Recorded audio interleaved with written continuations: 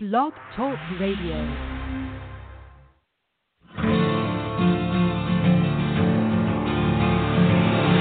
It's time to strap our boots on. This is a perfect day to die. Wipe the blood out of our eyes. In this life there's no surrender, and there's nothing left for us to do.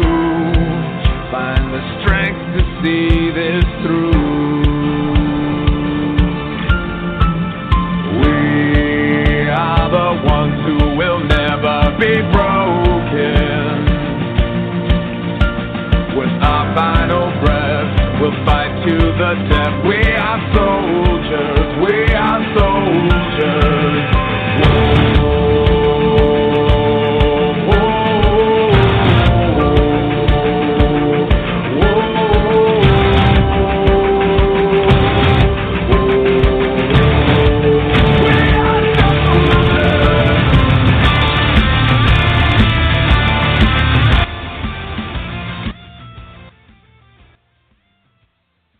Hello, folks, and thank you once again for coming to Bard's Logic Political Talk, part of the Conservative Conversation, and also part of the Patriot Journalist Network. And you can find the Patriot Journalist Network by going to www.patriotjournalist.com.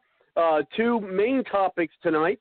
The first is we have some updates about the Leave. Leave has some updates. I believe I have him on the line, and you'll see who that guest is shortly. Yes, I got a little teaser out there for you.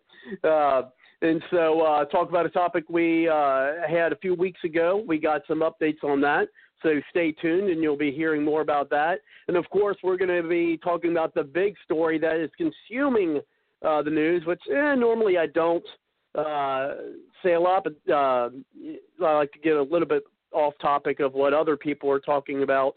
And get some new information out there. But I do think that this is important and important enough to have on the show and have the folks here make commentary and, on what we think what's going on with Roy Moore. And we'll elaborate more on that. So I do see a number of folks on the line.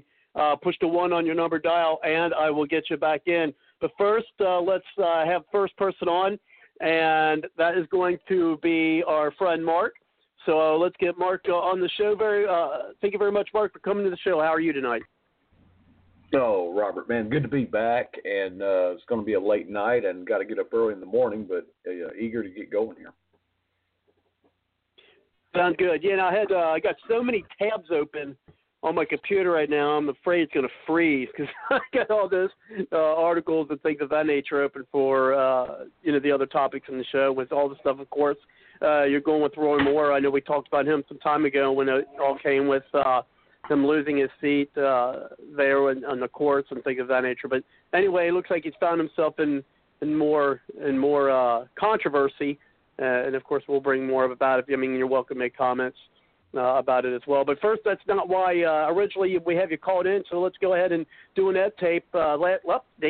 Last time we had you on, we were talking about some things you were looking into on YouTube, and them not quite being as fair with conservative, conservative folks there as they are. Maybe they're liberal. So maybe give us a little background and some updates on that.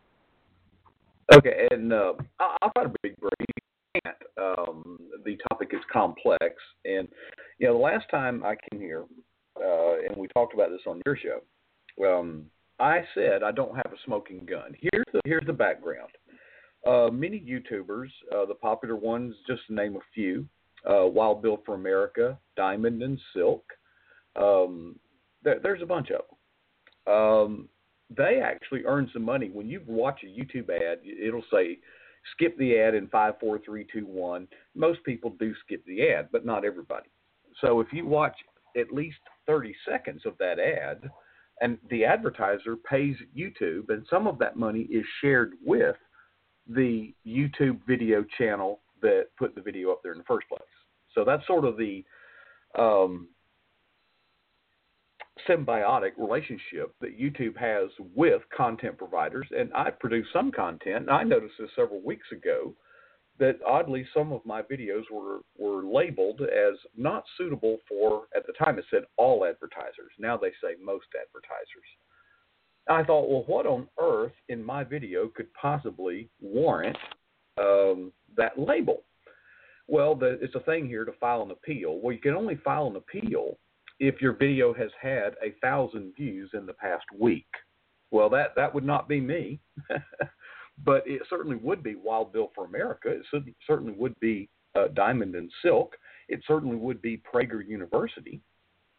And the net effect is when YouTube labels it in that fashion, about 90% of the revenue shares that YouTube's sharing with you effectively dry up. So that's the economic impact on the YouTubers. And of course, many people began to cry wolf, that conspiracy against conservatives. Well, as you know, and I'll repeat this, I'm not YouTube was victimizing liberal channels as well. They are complaining about the same thing. Alex Jones, of course, made a big deal out of this, and he was going to sue YouTube. Never heard any more out of that. Well, I decided to conduct an experiment. Really, I had 3 goals. One is to get my own YouTube channel noticed. The other would be to show some financial support for the YouTubers that were being victimized. And the third one was an experiment. So I placed a video ad on many of the conservative channels, including the ones I've mentioned, as well as about a dozen others. Now, aggregately, we're talking videos that get 100 to 200,000 views per week. Well, a week went by and my ad had never played. So I called YouTube, and you can actually speak to an advertising representative, and the advertising rep said, well, your ad campaign is set up correctly, but you just got to give it more time. I said, well, I did. That's why I didn't call you 4 days ago. But he insisted that I give it more time. I called back a week later and got the same story. So that's when last time that we were talking, that's where things were. Is in spite of the fact that these videos have played literally tens of thousands, if not hundreds of thousands of times, without any advertisement whatsoever, my ad had not been placed. It's as if YouTube had a sign on the door saying, we reserve the right to refuse service to anybody, and that means you, Mr. Christian Conservative. So I was a little concerned. But I didn't have a smoking gun, Robert. Well, within a couple of weeks, YouTube finds himself being sued by PragerU. Now, PragerU is a very prestigious YouTube channel with speakers including Alan Dershowitz and others, very qualified speakers. There's nothing harmful about their videos other than they're conservative. So if you think being conservative is harmful, yeah, they're dangerous. YouTube, so PragerU brought suit against YouTube. I read their 43-page complaint. Much of it is redundant. If you read the first 2 or 3 pages, you've got the gist of it. They made it clear in their legally. There's, oh gosh, yeah. Well, yeah, they're all a bunch of lawyers anyway. In their complaint, they cited that other people had downloaded their videos, hijacking them in effect, and uploading them on liberal YouTube channels to mock them, and yet the same content was on another channel, yet it wasn't labeled as restricted. Now, PragerU is literally restricted. That's different than demonetized, which I described earlier. Restricted means if it's in a school system, you just can't see those videos because it's filtered by the system admins. So they're really upset, and they debunked any possibility of algorithmic false positive because the same content uploaded to other channels was not restricted. I thought that's interesting. And of course, here I am trying to place advertising on that channel, and I can't get my ad to run because YouTube's, not running. So then I did the smoking gun trick. I added one more channel to the list of placements I'd placed Diamond and Silk, Wild Bill for America, PragerU, and a bunch of other conservative channels. Well, I placed it in one more channel, and I'll be darned, Robert. After 5 or 6 weeks of not being shown at all, I'm pulling up the page now to get the up-to-the-minute real-time statistic as of right now. And it's a Christian video, by the way, with a Christian message. And when I look at placements, suddenly, as of November 2nd, my ad is being shown literally thousands of times just by adding one channel. The channel I added is no more or less popular than some of the other channels that I have placed. And I have gotten, now that's total, I'm working from a laptop these days. That's another story we won't go into. Yeah, I got it. I know what you mean. Okay, 2,593 times on that one channel that I added. Still a bunch of zeros on all the other channels. The channel I added was the Young Turks. Now, if you don't know who the Young Turks are, well, they're flaming liberals. Who they are? Indeed, they are. Okay. So I've got 2,593 on the Young Turks. On Wild Bill for America, I have 0. On Diamond and Silk, I have 0. Ray Carmen, a Christian minister that, well, he does music videos. He's well known. Sadie Roberts, the Pastor Greg Locke. I mean, there's a bunch of conservative channels, but when you add up the aggregate followings or subscribers to these channels, they're in the millions. And the views are in the hundreds of thousands per week. So I have forwarded this information to the law firm representing PragerU. I have not heard back from them. I'm a little disappointed because if I were them, I would be very, very eager to get a deposition and get some of this data that I've got. So that's where we stand, and it seems to me there is no other conclusion than YouTube is suppressing the channels that they have targeted. Not only from advertisers placing ads, but even if somebody wanted to place an ad and specified, I want my ad to run on that channel, I'm unable to get it to run unless the channel I choose is, well, the Young Turks. And that's pretty much how they make their money, isn't it? And what's that? What's in Silk? I'm trying to remember their names again. Diamond and Silk. Satin and Silk. Yeah, I mean that's. I mean, they even were on a couple of the the cable shows, a few times. Mm-hmm. No, well, I'm clicking on them right now on their channel. They've got 120,000 subscribers. And when you look at their videos, the play counts, they get on this last video that they released 8 hours ago, 4.6 thousand views, 7.4 thousand, 9.9 thousand, 8. So they get 8,000 views when they do a video. A week ago, they had 14,000 views on a video, 12,000 views. So they're wildly popular. Wild Bill for America is very similar. He'll get 3, 4, 5,000 views. So these channels that I've chosen, it's inconceivable that that somehow people aren't watching them. They are watching. Well, there's I think there you have it. So what would be? I mean, you reached out to Prager University. What would let's say they don't respond? We hope they do, but what if they don't? What do you think would be the next step in trying to get that information disseminated out? That's a good question, Robert. One I have been pondering because the difference here is I listen to stuff, on your show and others, and I see Twitter, and a lot of what I hear is people expressing an opinion, people expressing their dissatisfaction, and something that we'll get into a little bit later on. They make claims that are simply unsubstantiated and not credible. So I have held my fire because although I certainly had, it certainly would lead you to believe, but there were still alternative explanations. But now I feel like I've got a smoking gun.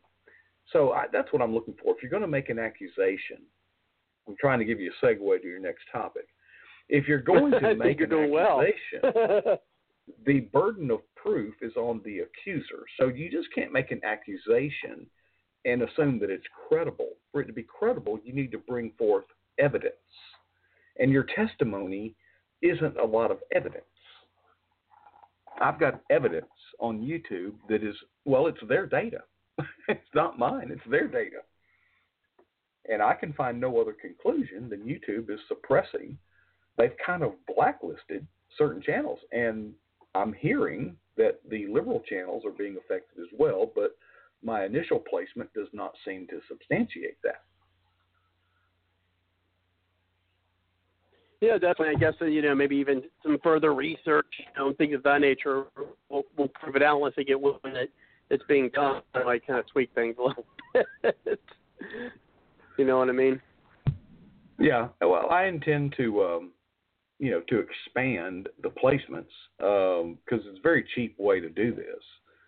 This whole campaign has cost me less than $10 in advertising. You only pay about the way you buy it in a YouTube ad is kind of complicated. You place a bid and you place a budget, and you can bid a penny, but you might get outbid. I'm not being outbid. These channels are playing videos with no advertising, while I've got an active bid and an active budget, but they won't play it. By the way, my video ad that I ran was also not suitable for all advertisers, but when I submitted it as an advertisement, a human looked at it and found out. And plus, I was promising to pay money, or offering to pay money if they'd run it. So that kind of, they must have looked at it through a different lens and found out it wasn't so bad after all.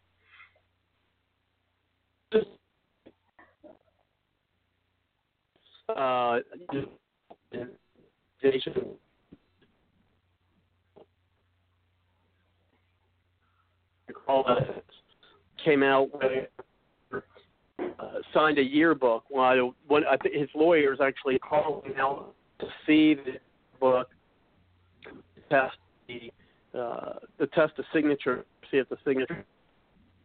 And I do got a question here from Dr. Tolbert on something. So let me go ahead and bring him in. I do see other callers in. We are going to get you in, especially to ask if Mark, if you have any questions, and also this whole let's go ahead and bring in Dr. Tolbert. Thank you very much on the show. How are you tonight? Good. You're breaking up when you speak, Robert. Well, you know what? I'm AT&T is my carrier here, and they've been having problems, and you guys have been breaking up as well with me hearing you. So I know there's problems. People even been posting on Facebook and getting messages, things of that nature. That sounds like AT&T's having some problems, and it looks like I'll be having to give them a call and tell them to give me some of my money back. That was conspiracy. I really wish we could get out from underneath these guys, but unfortunately we are concerned with the service, and now it's all paid off before we could get rid of them. And as an unsatisfied customer of AT&T, if anyone ever is considering switching, do not use that company. Go ahead, Dr. Tolbert. If you'll close about 20 of those 25 tabs, you'll be okay. I want to address the comment that Mark I didn't even making. think of that either. Yeah. Go ahead, Dr. Tolbert. Yeah, addressing the comment that Mark was making based on the relevancy of everything that I do. For an example, when I send articles or emails to Sun Sentinel, Time Magazine as a no party, I get a response back. We don't want to hear from you. We don't want you emailing us. We don't want you sending things to us because we don't want to follow anyone that's no party affiliated. So over the years, I continually get this where the newspapers believe they have a right not to take on comments by people that are no party affiliated. And I was running for the Senate or the governor. So now we're going to go back to Mark. why doesn't Twitter not have a right to deny anybody they want, regardless of the profit? Don't they have a legal right to say they just don't want certain people based on what they're trying to do? Dr. Poe, I tend to agree at a philosophical level. I think a business should be able to say we reserve the right to refuse service to anybody. However, in the 60s, it was legally, the law became, no, you can't do that. You can't be open to the public, but not open to the public. More recently, a Christian couple who owned a bakery was approached by a homosexual couple to cater their so-called wedding, and they declined, and the full weight of the Federal Department of Justice came upon them. So I even though I kind of disagree with the law needs to be applied fairly. And that's correct. But, when they changed that a person that is talking as we're going to advertise Republicans and we're not going to give anyone the fair right, the Supreme Court ruled that the news media could choose to do what they wanted to do, which took away all the rights of other individuals, and that's why all your newspapers and everything is slanted. So your mass media, whether it's Lincoln or Twitter or Facebook, is only going to let that which goes along with their philosophy of socialism. So the Christian viewpoints are being undermined. Go to PragerU.com and read their 43-page complaint. Again, after you've read about the first 5 pages, you've got it, because they repeat themselves. And they cite case studies, case law, and they make their legal points there. But philosophically, I believe if you're in business, for example, I've often said you don't have a right to a Twitter account. But think about it in the sense of YouTube. YouTube is not saying that they can't publish their videos. What they're doing is taking adverse action that, in effect, economically penalizes them. So it's kind of an interesting twist.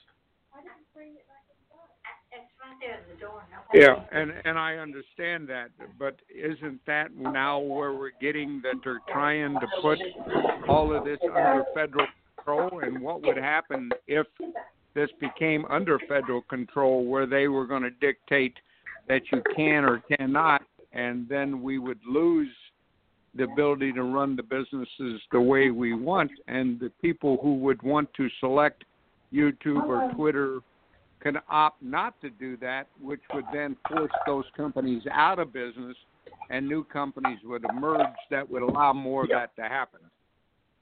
Again, I agree with you in principle, but if you read the complaint, first of all, it's a civil complaint. It's not a criminal complaint.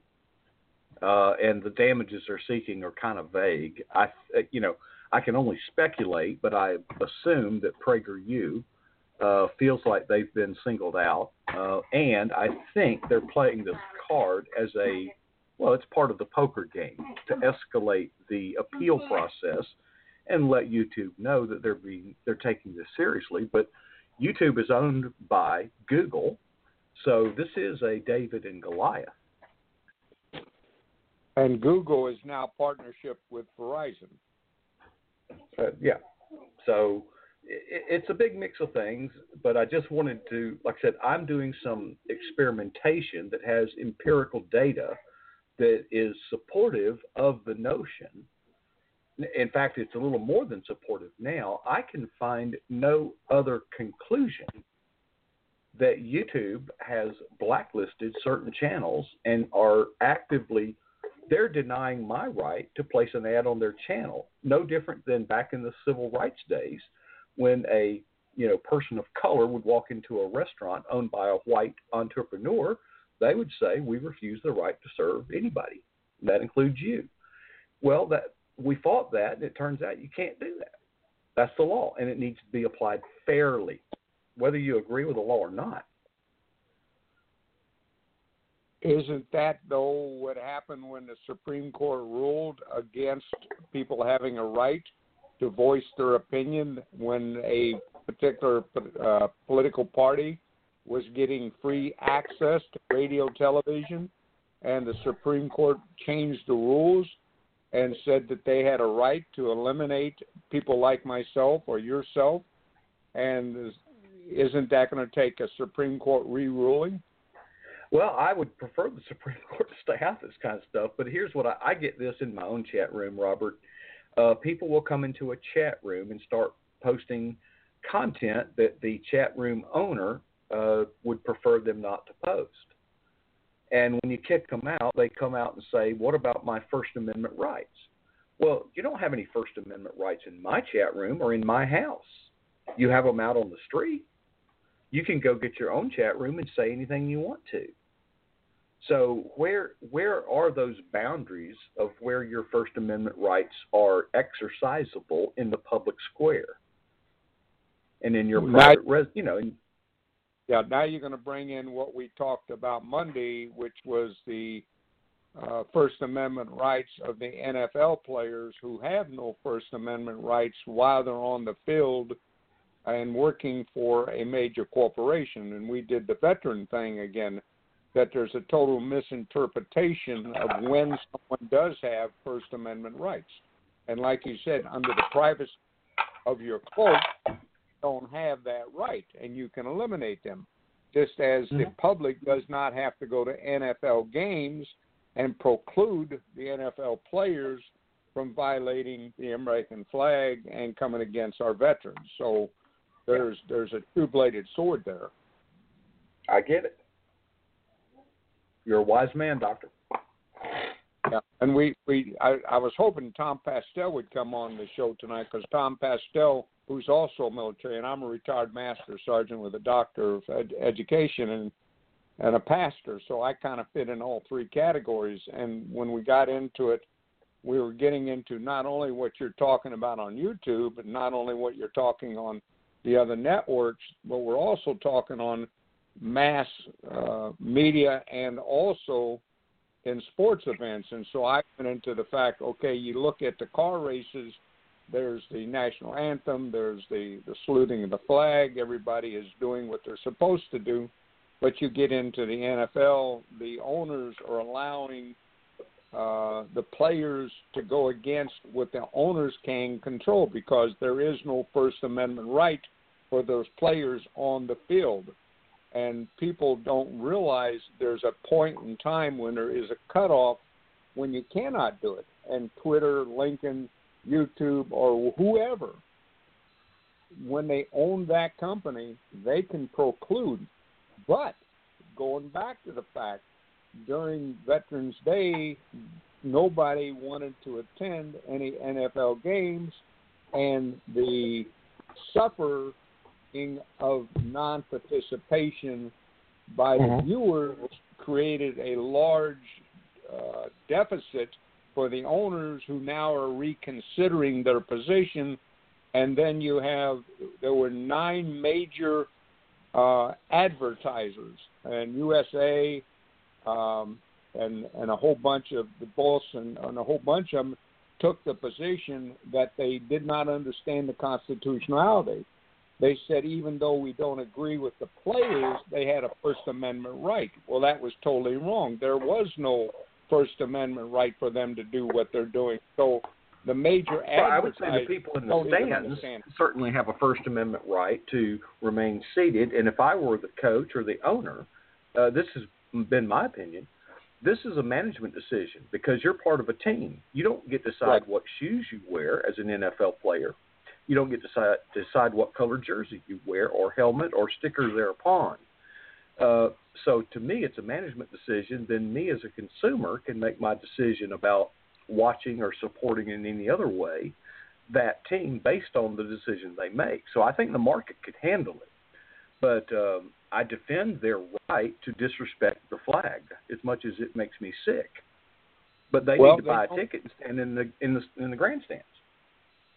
Well, that's the point, though. Under the rules of the First Amendment, the players don't have a First Amendment right because they're working for the owners of the team. And there were 9 cases in the last 5 years where NFL brought lawsuits and fined players for wearing shoes to represent and the police force, or represent the Christian viewpoint, or represent the prayers of Christianity, or represent the heart of society, and they wore pink or they wore purple, and they all got fined and delayed. But now we're allowing and saying, well, but it's okay to desecrate the American flag, which is constitutionally a requirement that you have to respect and honor the American soldiers, because the flag represents your veterans, and that's where people fail to fully comprehend that. Well, I thought there was a Supreme Court case that actually defended a flag burning. That is that is not treasonous or anything else. It's really a free speech act, as much as I would probably.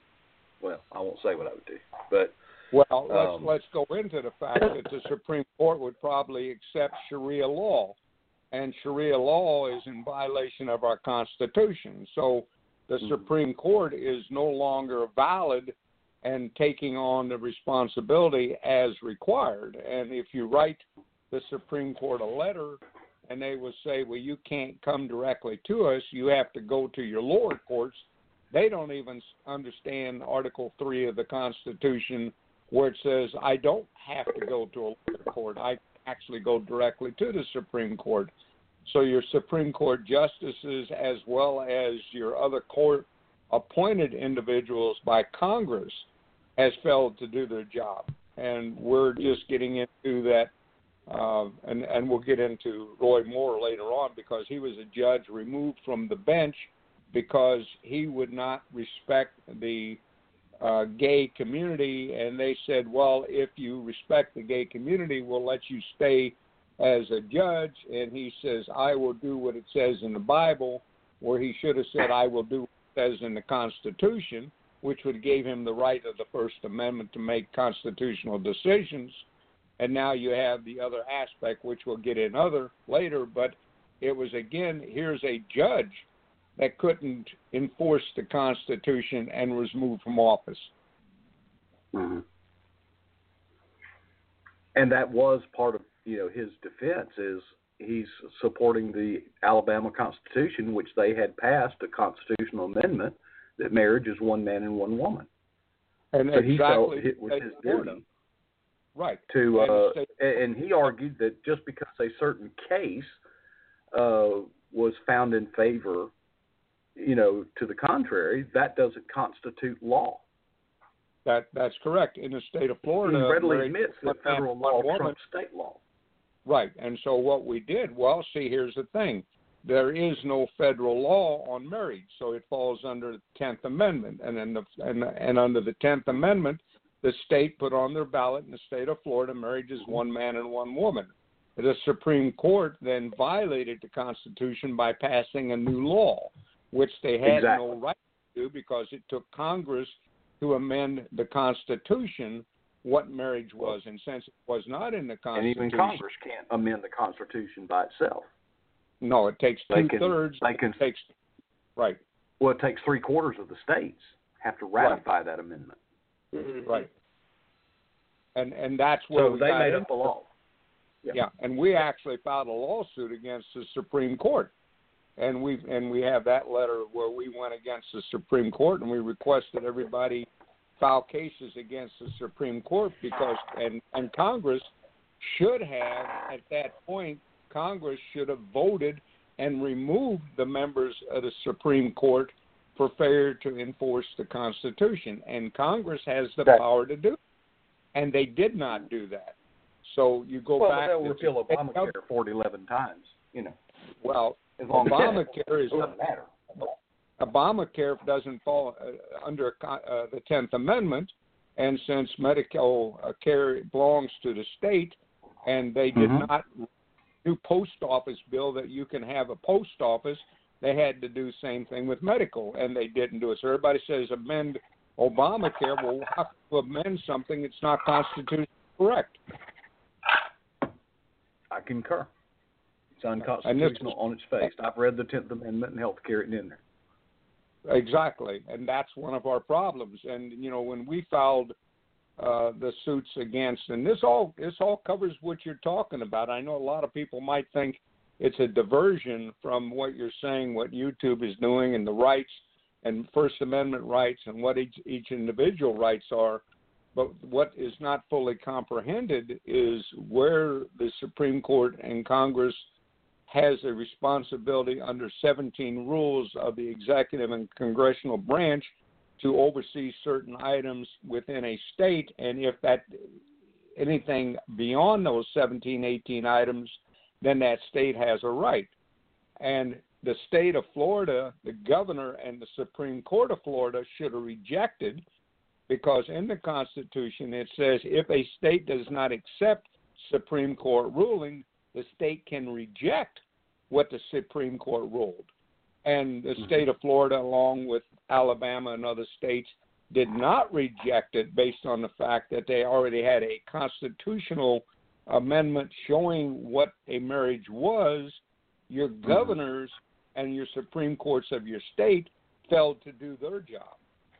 Well, they might have felt that their own state amendment was an implied rejection, but you're right. They could have taken that additional step.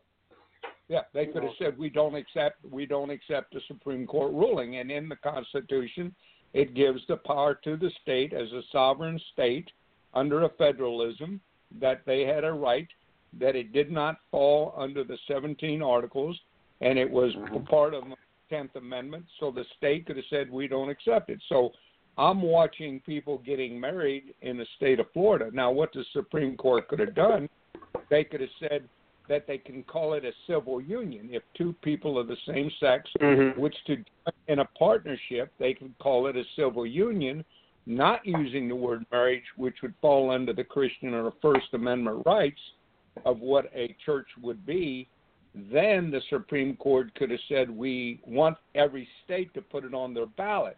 The states then would have put it on the ballot that marriage is one man, one woman, but a civil union could be same sex, which gives equal ownership to property when two men or two women are together, and it would been the protection of property between the couples.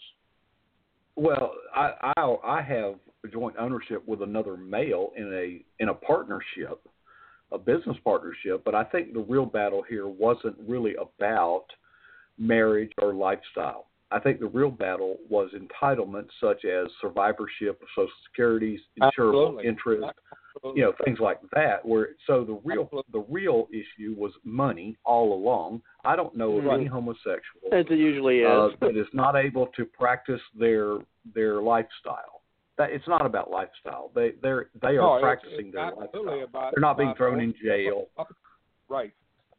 And that's why they could have called it a civil union, and they could have put it on the ballots in the 50 states.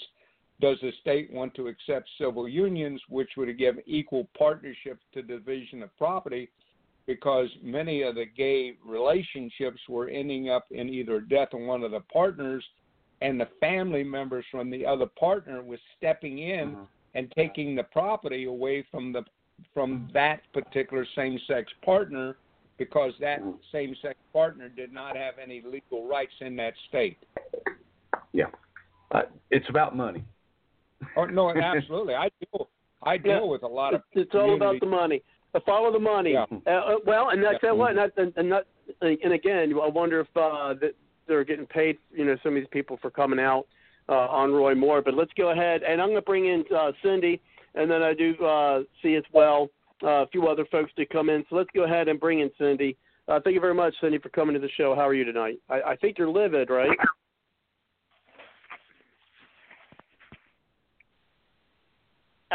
Livid. Yeah, that's probably a really good word for it.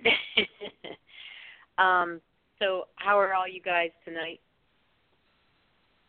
Can you all hear me? Good. Good, I can hear you. Okay. All right. Well, I guess I don't know if you want to go ahead and start with this conversation. I guess the first thing. Well, unless you have anything you want to add or anything to that, I mean, we can you know how the show goes. Then I mean, we can go back with well, a couple, conversations. We want to make comment what they're talking about as well. I would like to comment. Now, here's the thing. You know, conservatives can do the same thing that they're doing. We can start our own YouTube channel. We can start our own Facebook type, social media thing. But for some reason, those who have tried to do those things, tried to start up new, conservative outlets for media and news, they don't seem to be able to get everyone to go get on the ball, get on the program all together at one time. The conservatives have a huge problem with not sticking together, not coordinating things, not getting on the same page, communicating well together. I think we could beat this thing. I think we could, start new social medias and other medias. But for some reason, we don't seem to be able to, because you start one and then everybody kind of dwindles away from it, and because they can't get everybody on it at the same time. So I don't know what the answer is, because it's true. There are some things that we don't have a right to stick our nose into. If they say we don't want you on this particular media, then, maybe we can't. But the public media, access to public media should be equal, obviously. But when it comes to a private company, a private corporation who has a media outlet or a blog or anything like that, they can say, I don't want your viewpoint here. I get on HGTV all the time, their blog. They can block somebody out if they don't like what they have written on there. Pinterest can take you, you put something on there and pin something on there they don't want you to pin, they can take you off. They can take your pin off. There's a lot of that going out there, and a lot of companies have that right. Now, TV airwaves and radio airwaves, I guess they have been protected under law, that you have to have equal access. And so in that area, and I don't know, Robert, maybe you can say whether Blog Talk Radio has equal access laws involved. It does. Well, I don't know about the laws or anything, but I mean, they have regular politics, conservative, liberal. Okay. Well, but like if they wanted, the FCC regulates traditional radio and television because that is a natural monopoly. You can't have everybody just jamming each other's frequencies. So the FCC has some sovereign dominion and licenses what she was referring to as public radio, which I don't think is exactly what she meant. No, Blog Talk Radio airwaves, I guess. Blog Talk Radio. Yeah, they don't have to follow anything by the FCC. That's how comes a lot of shows a lot of F-bombs. But go ahead.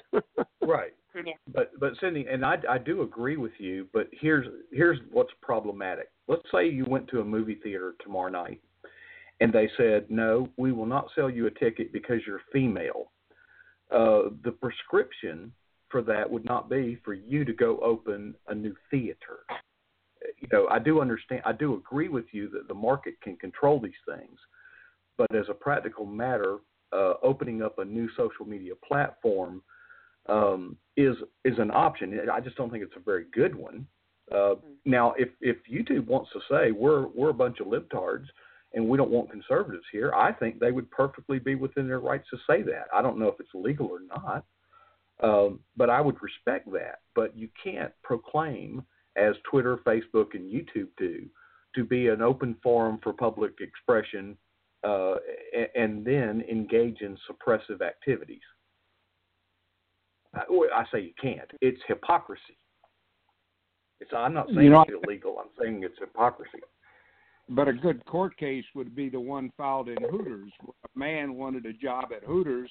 He could not get a job because he was male and they only hire females, and he lost the court case. And Hooters won because they're allowed to run their business the way they wanted, even though it was sexual diverted to the fact it was only female waitresses. So, I'm glad you brought that up, because I would in a way kind of say, okay, then the Boy Scouts can be Boy Scouts.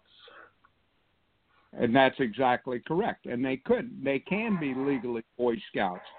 And they do have a right to do that under the corporation, because they are an incorporation. And under a corporation, you can set your laws. And so what's happening is that they're now, again, violating the laws set under a corporation, which have messed up the entire way we do everything in America, because corporations have taken personal identity. Yeah. Well, the Boy Scouts could have fought what they did. They didn't want to fight. They caved. They caved without a fight. Oh, yeah. And so that's why we have what we have. Well, that was concerning homosexuality, but when transgender gets introduced to the equation, at that point, I think I like what Ben Shapiro said. He was challenged, saying, "Where's it written?" He said, "In the name Boy Scouts." Well, in the name Hooters, that's where it's written that it's women. You got to have Hooters. Yeah, that's job qualification. Good analogy there, Mark. You must have Hooters. Yeah. Well, I've got Hooters. There's just no cleavage. Oh, come on. But then not have Hooters. Great. Don't put that out there, Mark. Don't put that out there, Mark. They might try to make Hooters change their name to cleavage. Good. Yeah. Yeah, but Romney was the one originally behind making the Boy Scouts both genders. And a lot of people don't know how Romney and how other people have tried to take identity away from certain things. And we've taken our universities, we've taken a diversification of Christianity, we've taken our major colleges, and everything now have been changed because people are saying there is no legal right for a corporation to self-identify. And we have destroyed the whole basis that we've established America.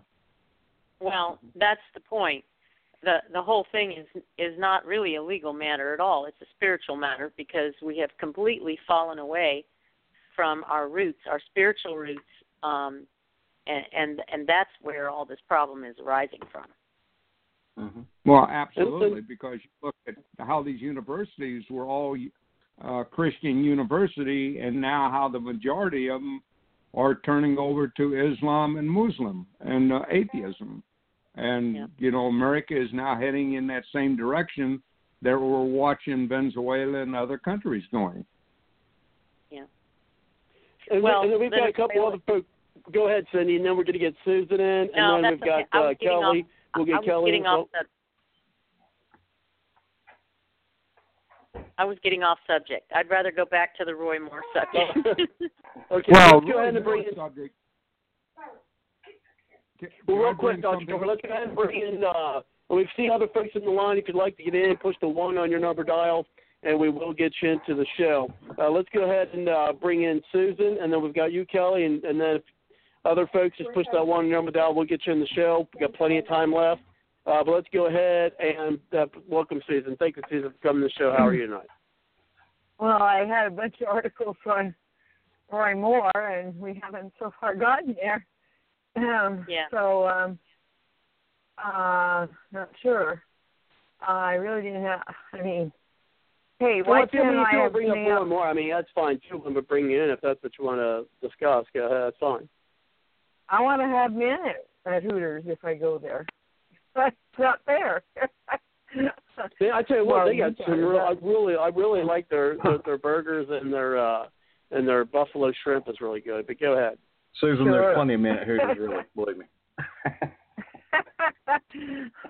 Now I'm hungry. Okay. Yeah, right.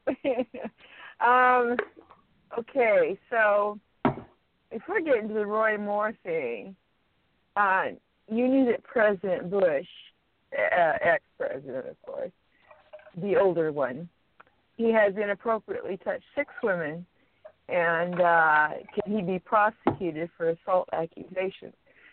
This has happened more recently. He keeps grabbing butts, I guess, and saying stuff like David Copperfield.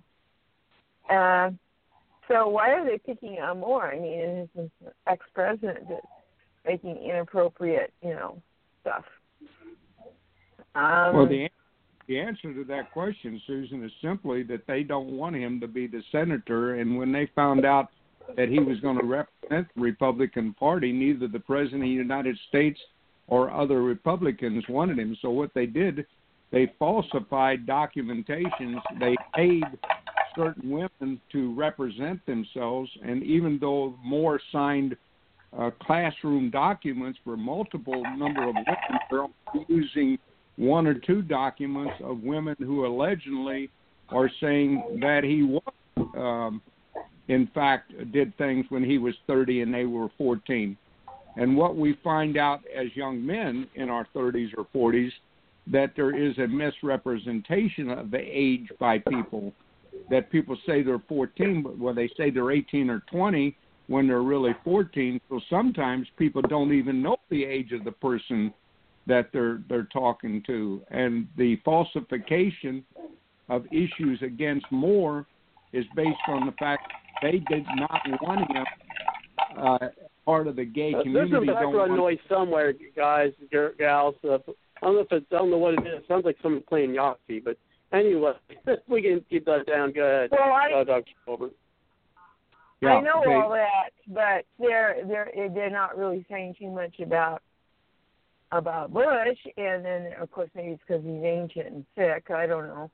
And then Joe Biden, former Biden bodyguard, we had to protect women from him. I've seen pictures of him grabbing even Hillary, young gals. I mean, the man is just a sledge. And I also said he walked. Pardon me for saying this. I mean, we're not. Obviously on the night thing, he walked around stark naked a lot. I don't think it was in the White House, at least I'm going to assume that wasn't where, but I mean, and then you got Weiner, who did his thing. So they can't just point fingers at what? It's the truth. Yeah, and you saw that Hillary Clinton had documentation showing that Weiner had actually molested young women, and Hillary Clinton did not report what he had done. And then you got Bill Clinton and his violations, who now everybody is trying to respect. But here you have a judge who's removed for following the Constitution, and now they're trying to stop him from becoming a senator because it goes against the other 99 senators that are against Christianity. Well, Robert, I wanted to say that Bill Clinton, I talk about smoking guns. The burden of proof is on the accuser. Now, when Monica Lewinsky started making these claims about Bill Clinton, I didn't side with. I didn't say Bill Clinton's guilty just because he's a Democrat, but when they find his semen on her dress, that's called evidence. Where is the evidence? If this went to court, there's no jury. A grand jury wouldn't even take this trial. You've got 40 years after the fact, verbal testimony that it's simply not credible, in my opinion. And I don't care how many voices come up from 40 years ago. And if I were molested and wanted to report it, I would report it to the police authorities, not to the press. If someone breaks in my house, I don't call the Washington Post. Right. Well, let me tell you look what happened to Bill Cosby. Why would Hillary report on that when she didn't even report about Biden molesting her? Feeling her up, groping her. Maybe she enjoyed it. I don't know. That's what I said. Maybe she did. Biden, she shouldn't feel special, though. He's girls, little ones, older ones, every form, flavor, and whatever. He's there on Johnny on the spot. So you've got several Democrats that are, and then you got Hollywood bursting out with all these accusations. I don't know. It's all crazy to me. Sex. I guess it sells. When they get through the computer identity, you'll find out that Hillary Clinton tendency toward lesbian was greater than toward opposite sex, and that her daughter even admitted many years ago that her mother liked women more than men. Well, she sure liked the guy that, supposedly committed suicide. Well, the fact that her daughter is not Bill Clinton's, the daughter's father is not Bill Clinton, kind of answers that question. Right, exactly. She didn't really care for Bill, and he didn't care for her. But she had an affair with, what's his bucket, that, supposedly in the park, that was with him. And, you know what I'm talking about. I can't think of his name right now. I don't either. So, you know what I'm talking about, though. Actually, I don't. When that she had a affair with a guy. I don't. The famous suicide, supposedly, and they rushed to cover everything up, and he didn't commit suicide. That's pretty obvious. He had so much on him. Right. There were a total of 50 people who committed suicide, and now they're saying that those numbers are over 3,000 that have committed suicide that work for the Clintons. That's crazy. Okay. Well, all right. I can't think of it from 3,000, but he was at the White House as well as being in their home state. So that was a very, well, who knows? They killed Seth Richardson, I believe, too. Yeah, I think that. Yeah, I agree with that one. So I think there's a number of people. I mean, I think that, and this has nothing really to do with Hillary Clinton. I mean, I still think Scalia was murdered. I really do. Oh, I agree. And we can go back and show that Obama was there in a meeting 1 hour before his death in Texas. Yeah, it just seemed kind of fishy. But, yeah, let's still get off topic here. Let's go ahead and bring in Kelly. And then, it's the top of the hour. Still got a couple hours on these topics. And, we'll get these things out on here. And then I've got a couple hours. We may or may not get to the articles. If not, I'll be posting them on the Bard's Logic Political Talk Facebook page, where you can find them. And some of these articles you can find on the website at www.bardslogicpoliticaltalk.com. A couple questions to pose is, let's say, scenarios to think about for later on in the conversation tonight, is let's say that Roy Moore, and the polls are fluctuating depending on who you're talking to. I mean, I think the people who want to believe a certain way, whether he can get elected or he's not going to get elected, I think they're coming out. I really do think they're coming out with their own polls. Like, I think there's like the Senate committee poll is saying, oh my gosh, now he's losing by like 12 points, but then you have the AL.com or something like that poll saying he's up by 6 or 12 points. So, it's all over the place on whether it's going to win. But let's say he does win. Let's say I was going to make an unintended pun, so I'm going to change what I was going to say. Let's say Roy Moore gets elected, okay?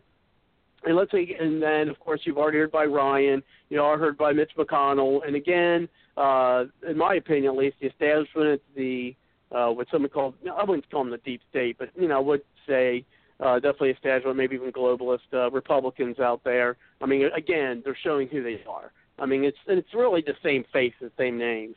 And, of course, you got McConnell, you got McCain, you got Paul Ryan. I mean, those three, the swamp needs to be clean, and those would be the guys to go. But anyway, the point is, there's talk, of course, about unseating him.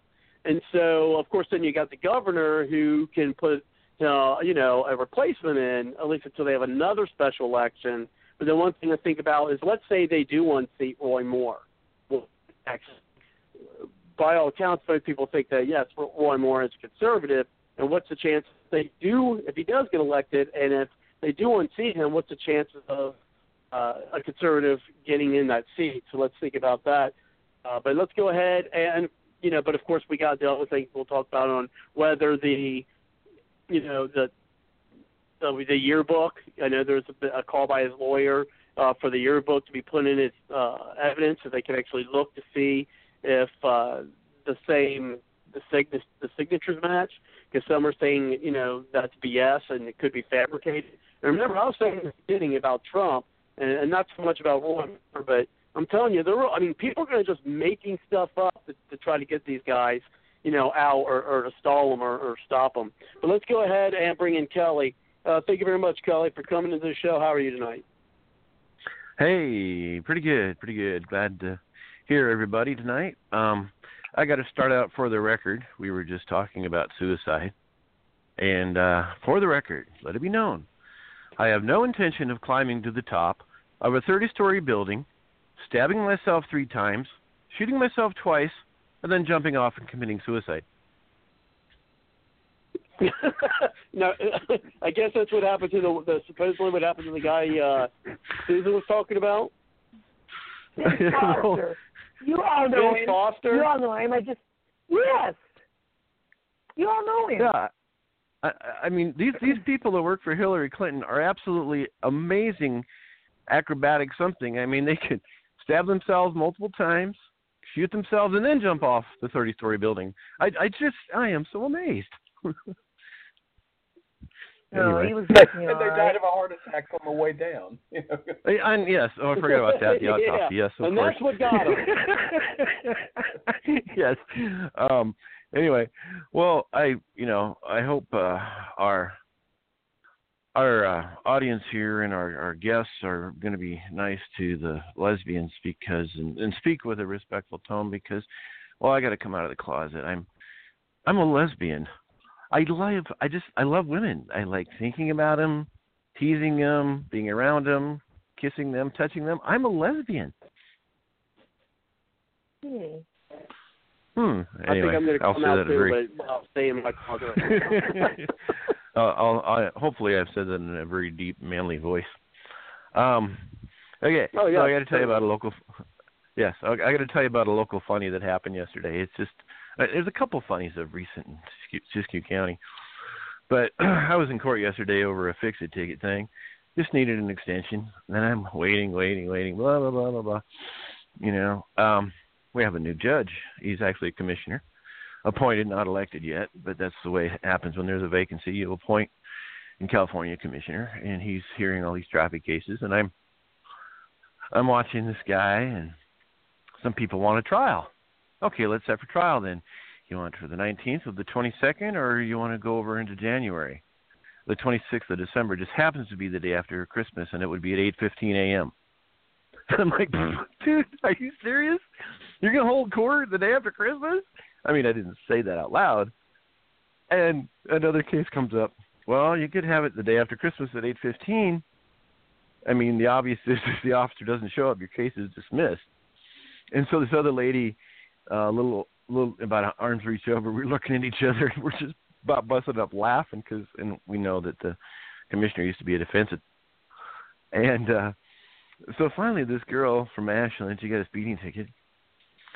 I mean, he gets really overtly subtle in the sense that, don't you get it? He's just, don't you get it? So this girl's like, so I have a trial and he doesn't show up. Does that mean my case is dismissed? That is correct, young lady. So you could have the trial on 26th, the day after Christmas at 8:15. And I was like, I'm looking at this lady like, this is a free pass. The officer is not going to show up the day after Christmas. Right. At 8:15 in the morning. Right. The judge has given several of these people a get out of jail free card. After about the fourth one of these, that's your Christmas I'm whispering, present. That's your Christmas present. Well, I was from the back. I go, and I know this guy. He's an attorney. I see him around town, talk to him a little bit. So I whisper loudly from the back, "Take the 26. Take the 26." And people are looking at me. I'm like, it was just hilarious when a defense attorney becomes the judge. But anyway, Oh, and there's another local funny too. That has to do with marijuana and marijuana raids. 28,000 marijuana plants were seized on private property, and street value of $333 million in Siskiyou County. Holy moly! And then on federal lands, which is most of the county, it was like $1.1 billion in street value marijuana seized.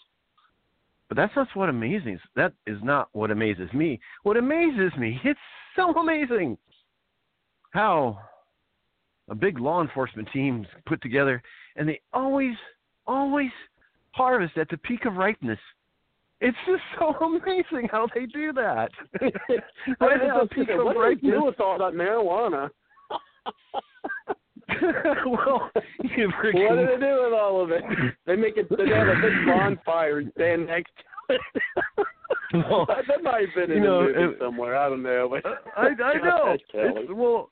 It's just so amazing how they, right at the peak of ripeness. Now, if they were to burn it all in one day in Eureka, the whole town would get stoned. There's always this time of the year.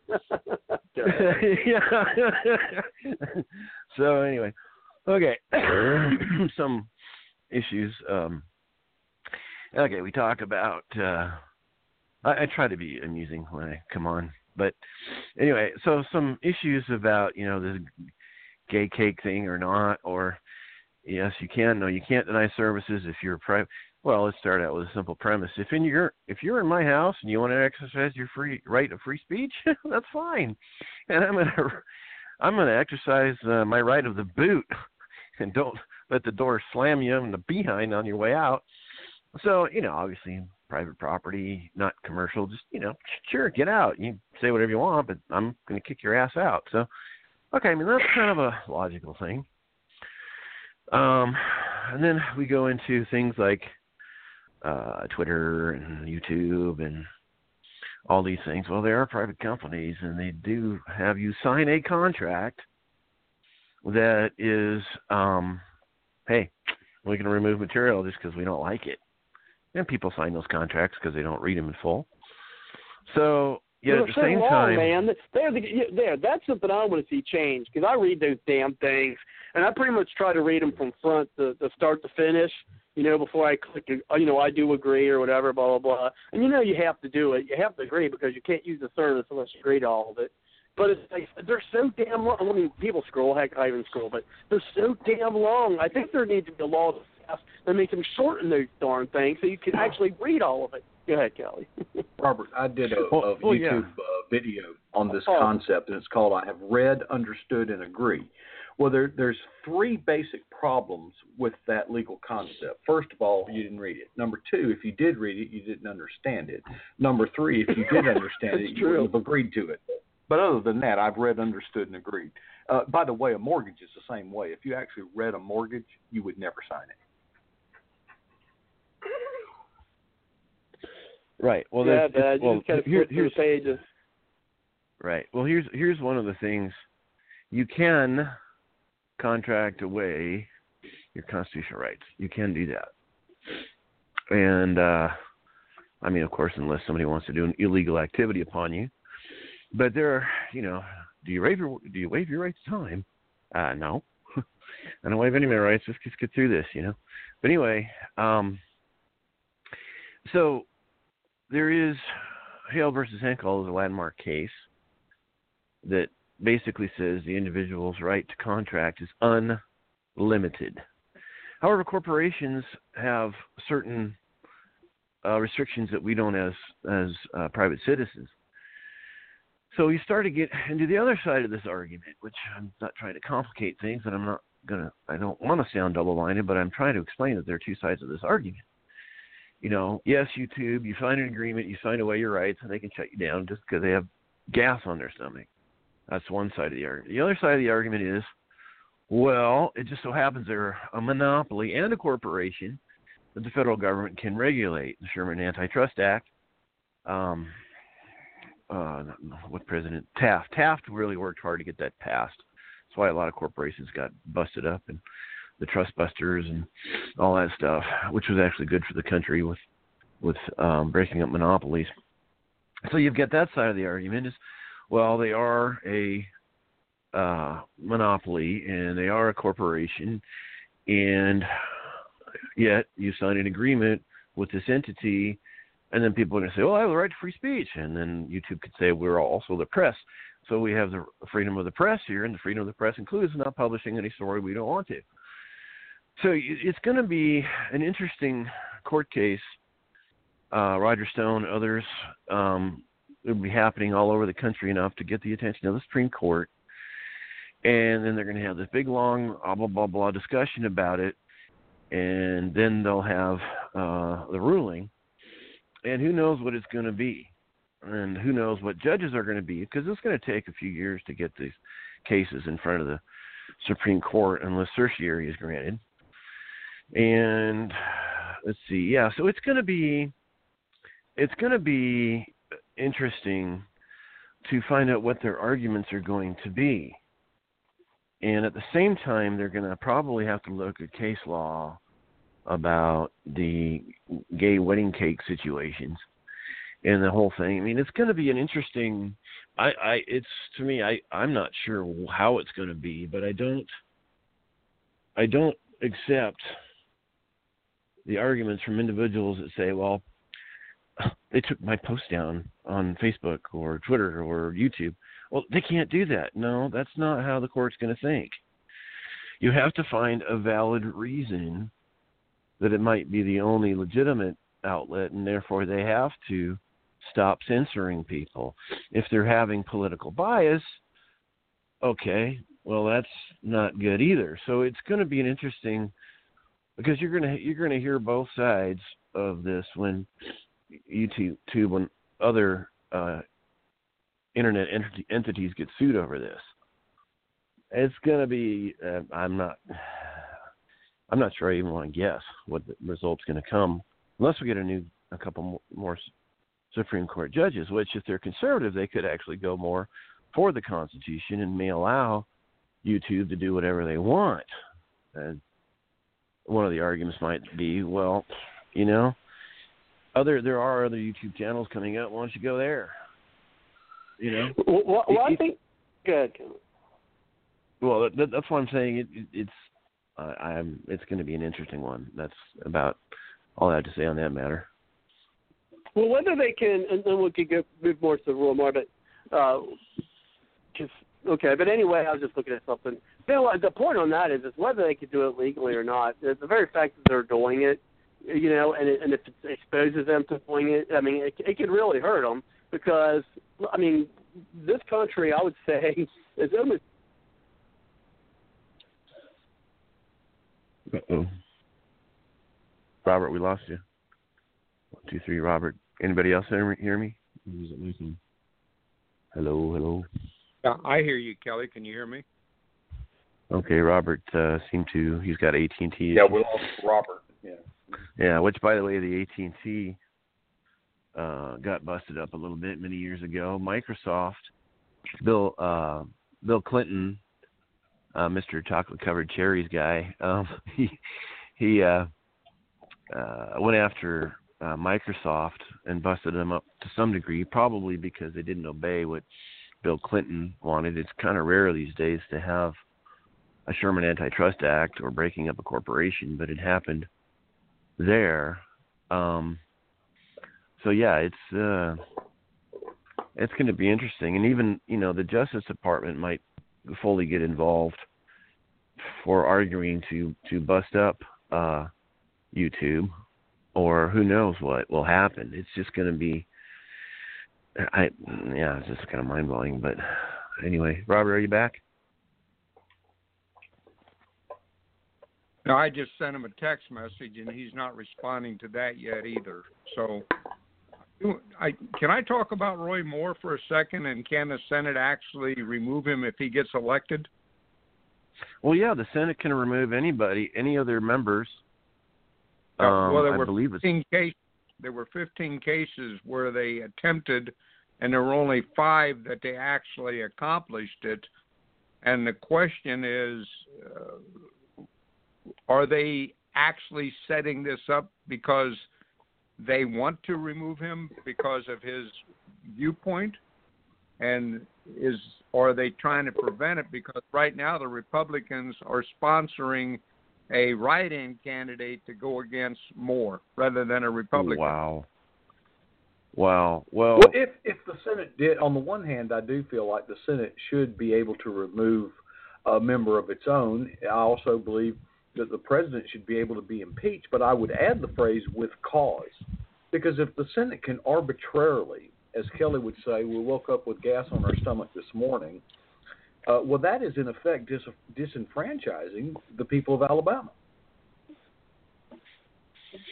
And, well, by the way, I can almost predict if they were to remove Roy Moore from the Senate and held a special election, I can almost assure you one of the candidates would be Roy Moore. Well, here's the situation. Well, that's an interesting quagmire there, but it is clear in the Constitution each house has the power to remove one of its own members. Now, when a member is removed, there is no appeal. So if you get voted out by the Senate within itself, if you get removed by the Senate, you don't have an appeal to the Supreme Court or the executive. You can't get a presidential pardon. The only appeal you have is to go back and get reelected.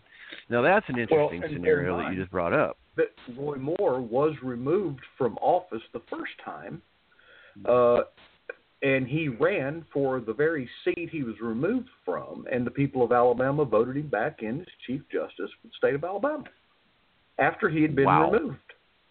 You didn't know that? No, I didn't know that. That's a fact. What government body removed him? It was, gosh, I've got the YouTube videos. It was the state. The state Supreme Court did it. Was it the state or federal? But either way, he was removed from office by process. Okay, by due process. And he ran for Chief Justice of Alabama at the next election, or the one after that, and the people of Alabama voted him back in. Oh, wow. Yeah, but that was at the state level, not at the federal level. Correct. So either the that's why Alabama I'm saying, don't be surprised. So either the Alabama Constitution had a provision where he could be removed by impeachment of the House and the Alabama Senate, or the other mechanism of removal allowed in the Constitution was by the Supreme Court itself. Or the third option is the federal government gets involved, but it sounds like it was a state issue, so we're back to one of those two mechanisms. I'd have to look at the Alabama Constitution in this situation, but he got voted back in again. Once he got back in, he came under fire because he put out a memo to the probate courts that in spite of the Supreme Court ruling, that was not law, and the Constitution of Alabama was still in effect. Basically, I don't know if he said it outright, but he basically was saying to them, don't issue any same-sex marriage licenses. Well, they tried to remove him from office, but that would require a unanimous vote. They didn't have the votes, so they invented to suspend him from office without pay. He couldn't even get back in his own office, doesn't get paid, and there was no provision for that. So he resigned himself from that office so that he could run for Senate. But he was already suspended, which there was no legal statutory basis for that. None. They invented it. Who suspended the state legislature, or was it the Supreme I think that Court? was done by the state. I think the case on the Ten Commandments, I'm pretty sure that was federal, but I won't go. I don't know that, but either way, don't be surprised if the Senate should remove him from the Senate, that he won't run for the very office to get right back. Oh my gosh! There you go, and I'm back. And don't be surprised if the people of Alabama vote him right back in. And Robert, I was able to get back. As I was saying, my carrier's having some problems.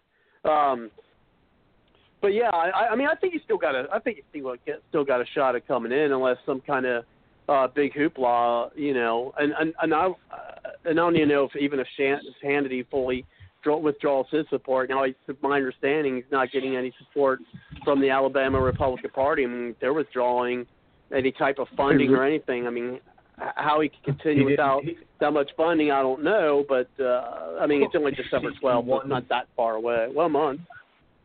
He won without any funding from that out. I mean, he was outfunded $30 million to $500,000 in the primary. And that's why they're coming after him, because they're pissed off they spent all that money and didn't get and he still got elected. Yeah, what they're going to do now, though, is they're going to put an independent candidate up, and they're going to fund it under the Republican Party, but it's going to be a Republican split the vote. It's going to claim, and they're going to claim that it is, and they're going to split the vote so Moore can't win. Mm-hmm. That's to the Republicans' own detriment. I mean, they're going to lose Alabama. Hopefully, Alabama voters can see past that, because I'm telling you what, I mean, it's going to. I mean, even just one vote in the Senate can can flip the balance there, and that's just going to be ridiculous. It really is. I mean, just like, and we're not going to talk a lot about this about Virginia, and everyone's saying, "Oh, that's a referendum on Trump." I don't. As I said, that's a story for a different time. But anyway, I don't want to digress on that. But yeah, I think he's still. But here's the thing: is I think what really needs to happen is his lawyer, who is looking into the. I mean, I think the most damning evidence, and Cindy, what's your thoughts on this?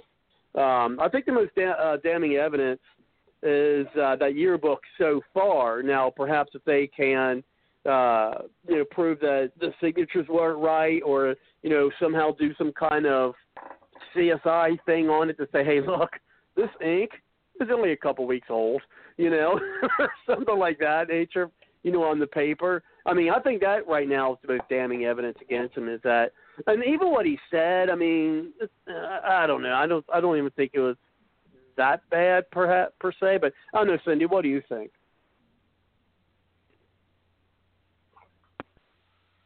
Oh, it's back to me finally. Yeah, that's why I wanted to drag you back in here. Go ahead. Well, I haven't even been here for the last, 10 or 15 minutes. Somebody called me from out in Colorado, and I thought I'd better take that call. So I don't really know what you guys have said yet, but if I could just tell you now what I've been, researching and trying to figure out, that would be great. First of all, yeah, certainly go ahead, and we, we're talking some on that, but definitely other topics. Go ahead. Okay, well, first of all, this is a obvious rhino attack. It's a never-Trumper attack, and they probably have help from the Democrats and their propaganda arm, the drive-by media, and their never-ending supply of brainless bimbos who would say or do anything for cash or favors. And we got all those senators who have, asked him to step down. Lindsey Graham, Mitch McConnell, John McCain, Orrin Hatch, Collins, same Graham. Name, same face. Okay. Okay, all these guys, you're all talking about a bunch of rhinos who were extremely invested in the Strange campaign, tens of millions of dollars invested in the Strange campaign. They are in the same psychological boat as Hillary Clinton and her campaign right now, because they absolutely expected to win, and they didn't. And those people don't get mad, they get even. And so what we have is an opportunity for them that they have come up with to get rid of their little problem. And you can bet that those rhinos would much rather deal with a Democrat. They would much rather agree with a Democrat platform than a conservative Republican platform. And so they are just as happy as they can be about letting a Democrat win there. There's only one thing. There's only one group of people that Democrats hate worse than Republicans. I mean, there's only one group of people that Republicans don't like more than Democrats, and that is conservative Republicans. So, hey, Cindy, I got a question for you. It's Ron Paul. Okay, well, Cindy, did you say rhinos or winos? Well, they're all winos, so it doesn't matter what they are. They're winos. But anyway, let me just go back here to Moore's. Thanks. Go ahead. Moore's past. Okay. Here's the question. The whole question we're supposed to be asking in general is: Roy Moore was involved in several controversial campaigns over his career. He was never accused of any of these sexual allegations. Why now? Why this campaign?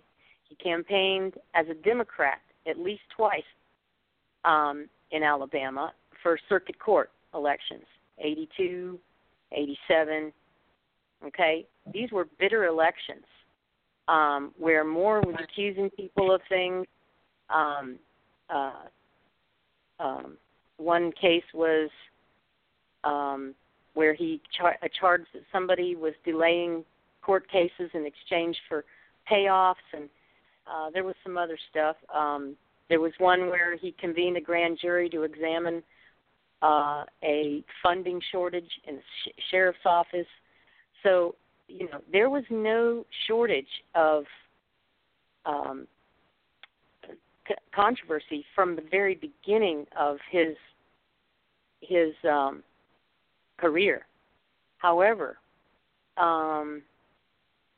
you look at 92, the Democrats asked him to replace the circuit court judge that died.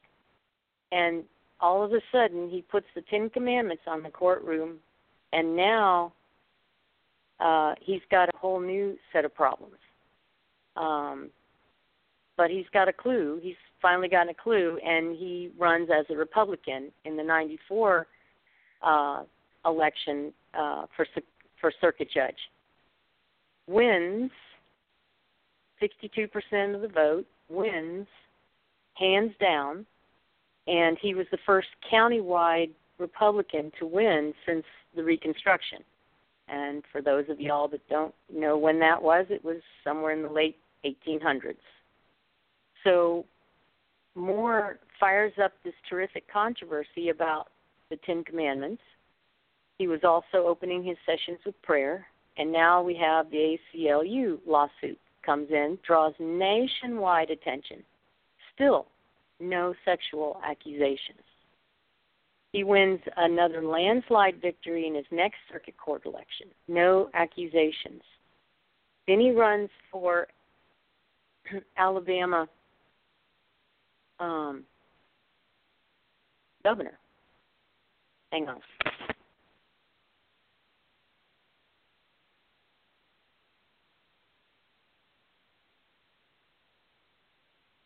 Okay, he runs for governor in 2006, and he takes on his platform was to take on the Alabama hang on, I can't find my information here. I'm trying to go by memory. Hang on. Okay, he tries to take on the legislature. Says that he runs on the platform that he wants the legislature to only meet once every other year, and he wants term limits, and he wants them to stop double dipping. In other words, he doesn't want them to be able to have both legislative duties and duties as a state employee in some other position. Well, you can imagine They don't like that. But there's still no sexual allegations. 2012, he runs again for the Supreme Court position and wins again. He's back on the bench. Now he gets involved with the same-sex marriage people, and he doesn't recognize the ruling of the federal court allowing same-sex marriages. So in 2016, he's charged with more ethics violations. All of these have to do with his refusal to accept unconstitutional rulings by federal judges. Okay, but still no sexual accusations. So then we get to 2017, and he's just rubbed McConnell's nose in his $10 million state campaign for Rhino elite candidate Strange, who absolutely would have been controlled by the establishment, would have voted exactly like McConnell wanted him to vote every time. Well, that loss was very embarrassing for McConnell. Now he wants to get rid of Roy Moore at any cost. That means the rhinos that I mentioned above, remember, feel more comfortable working with a Democrat and trusting that they'll be on their page rather than a conservative who has a history of draining swamps, or at least the attempt of it. He never really got a whole lot done. So that, folks, is the political motivation by trotting out 5 bimbos. And if this last bimbo doesn't work, they'll find or pay for another one until he's out. Right now, Moore is still ahead in the polls by about 6%. And from what we know about polls, it's probably more likely 12%. But basically, the Alabama GOP has stayed on his side. They just made a proclamation of support for him. So this is going to ratchet up the establishment's war against the Bannon agenda. The fight is only just beginning for 2018, so we need to expect more of this to come. And you can bet that millions and millions of dollars are being spent every single day to dig up dirt or invent dirt on every candidate that Bannon supports. Now, think about it. If they had trotted out those bimbos before or without previous allegations against these Hollywood perverts, okay, would this story have gone anywhere? Would anyone have believed that a guy who spent his entire life fighting corruption and weathering every storm against him would be guilty of the stuff that Nelson accused him of? No, I don't think so. I believe it was a wide scope, devious plan to make something stick that normally wouldn't have gotten 2 minutes worth of press. Unless the public was prepared for believing it. So now the public thinks, it will believe anything of anyone in power. Okay? It's either that was created as a setup for this, and this was the big delivery, or it was just the establishment congressman using a page from Rules for Radicals. Never let a good crisis go to waste. Either way, since I don't trust these guys farther than I can throw them, I choose to believe the Roy Moore that I know about from his past behavior, because this man has a past and a record that just screams, I am a moral man, and I live the way I talk. But now, I don't know if you guys have been through the bimbos. Have you guys been through the bimbos? No, we haven't talked about them at length. And real quick before you go there, just real quick, Cindy, I just want to make the people's attention is that, and Mark, and I thank you very much, Mark, appreciate it. And Jim, I do see you want to get in, so we'll get you in as well. John, you too, and then anyone else you'd like to call in, you'll need to call in within the next 25 minutes. Give us a call at 347-945-7428, and I'll get you into the show. And we'll continue on there. But also, I want to thank you, Mark, for sending me that link in the chat. And because I posted it on the Bard's Logic Political Talk website at www.bardslogicpoliticaltalk.com. I think you might have sent it, was it twice? I don't know. I've got one of them, the links, and I think there might be another link. one. I just put it back in there. That's the same link. Okay.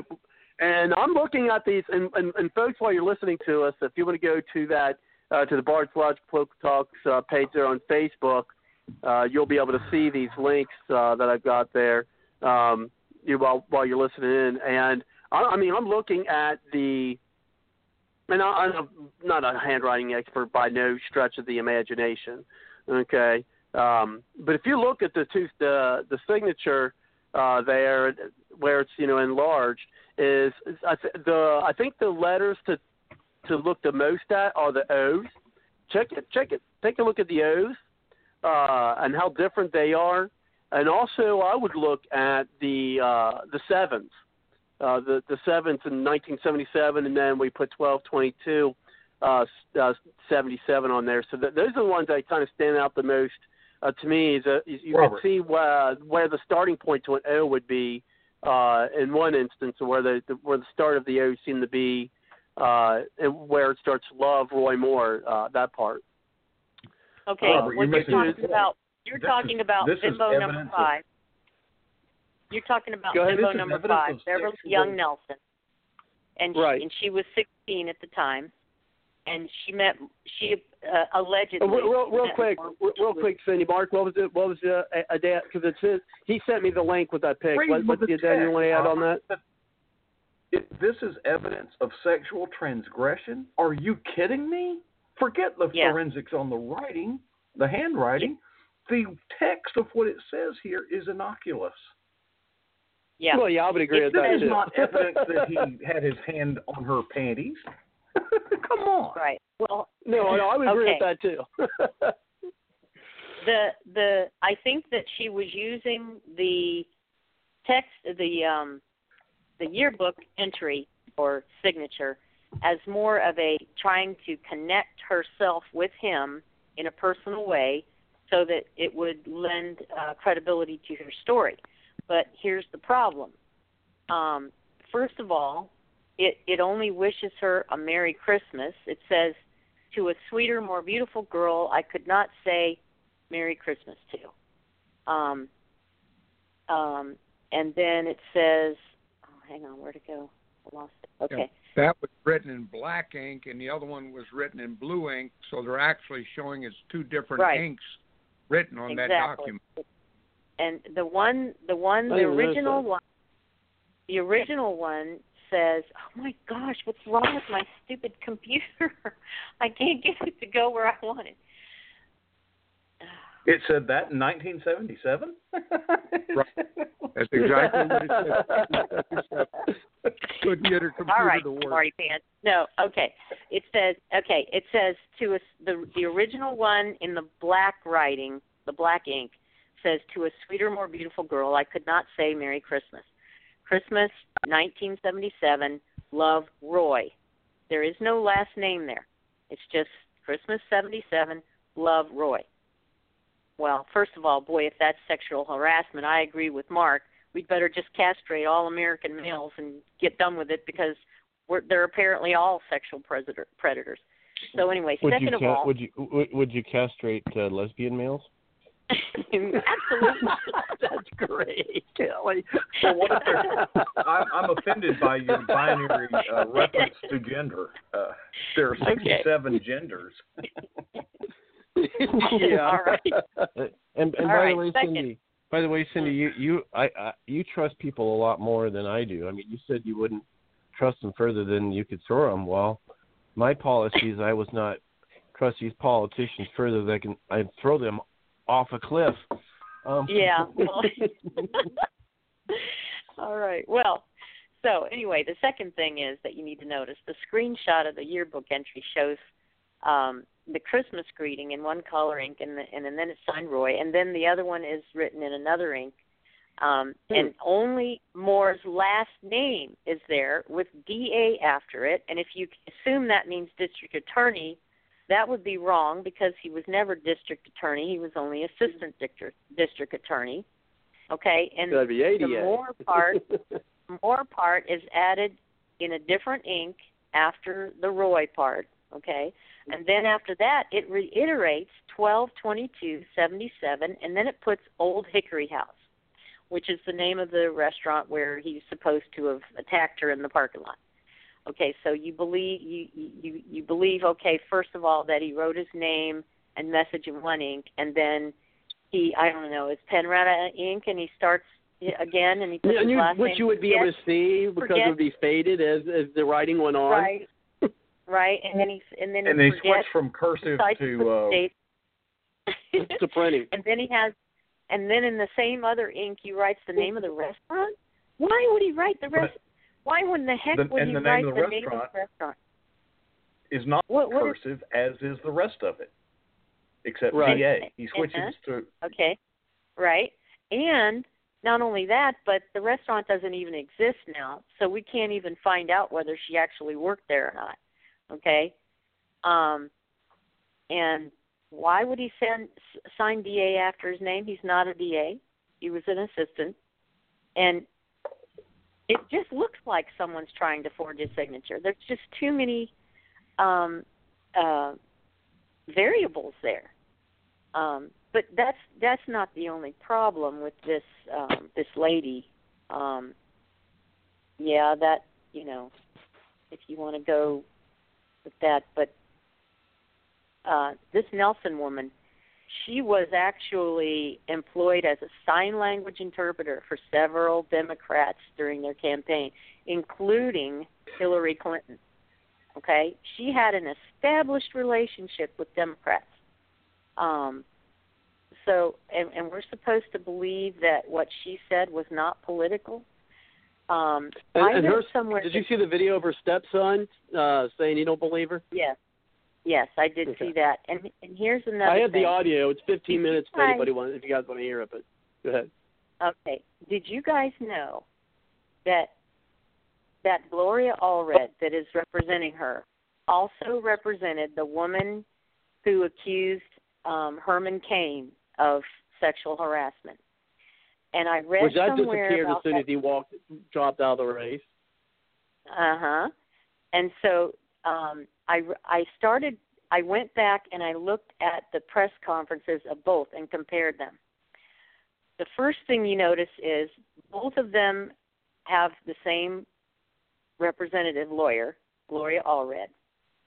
Both of them are attacked in a parking lot in a car. Both of them claim that the attacker grabbed their head and brought it towards her crotch. Both of them claim that she told her boyfriend and another person or another family member, but told them no details. Well, let me tell you something. Some dude died, I kick his ass. Go ahead, Sonny. I'm sorry. She also implied that they both of them implied that they were conservatives by saying they went to. One of them said they went to a Tea Party rally. The other one, Nelson, claims to have supported Trump. Both her and her husband say they supported Trump. She never claimed that she voted for Trump because that can actually be checked. But anyway, they both say they were. I'd like to see their social media posts where they actually did support Trump. But anyway, both women claim that the men had power over them. Both women had Gloria right in their ear and pawing all over them while they were giving their press conferences. Both claimed that they decided to come forward because of the courage of others that had come out before them. Both claimed that they had come forward because they wanted to show support or solidarity with other women who may have been abused by that person. Both spoke accusatory remarks directly to the accused man. The one said, I want more to know that he no longer has power over me and I no longer live in fear of him. The other one said, I want you to admit what you did, make this right so the country can move forward. If that doesn't sound like a political motivation, I don't know what does. But anyway, both of them talked about fear of retaliation if they came forward. Now, doesn't that mean that these women are coming out from behind the shield of Hollywood women and that they have provided, and they're just somehow getting this courage? What I'm what I'm seeing here is that the same story is being used against Roy Moore as was used, formulated, made up, and used against Cain, Herman Cain. Okay? I fully believe that this was totally politically motivated and it's totally refabricated from an old story. So I think that's a huge thing to consider. Well, and of course, Cindy, Cindy, the problem with attorneys, it's the 90% that make the 10% look bad. And let's go ahead.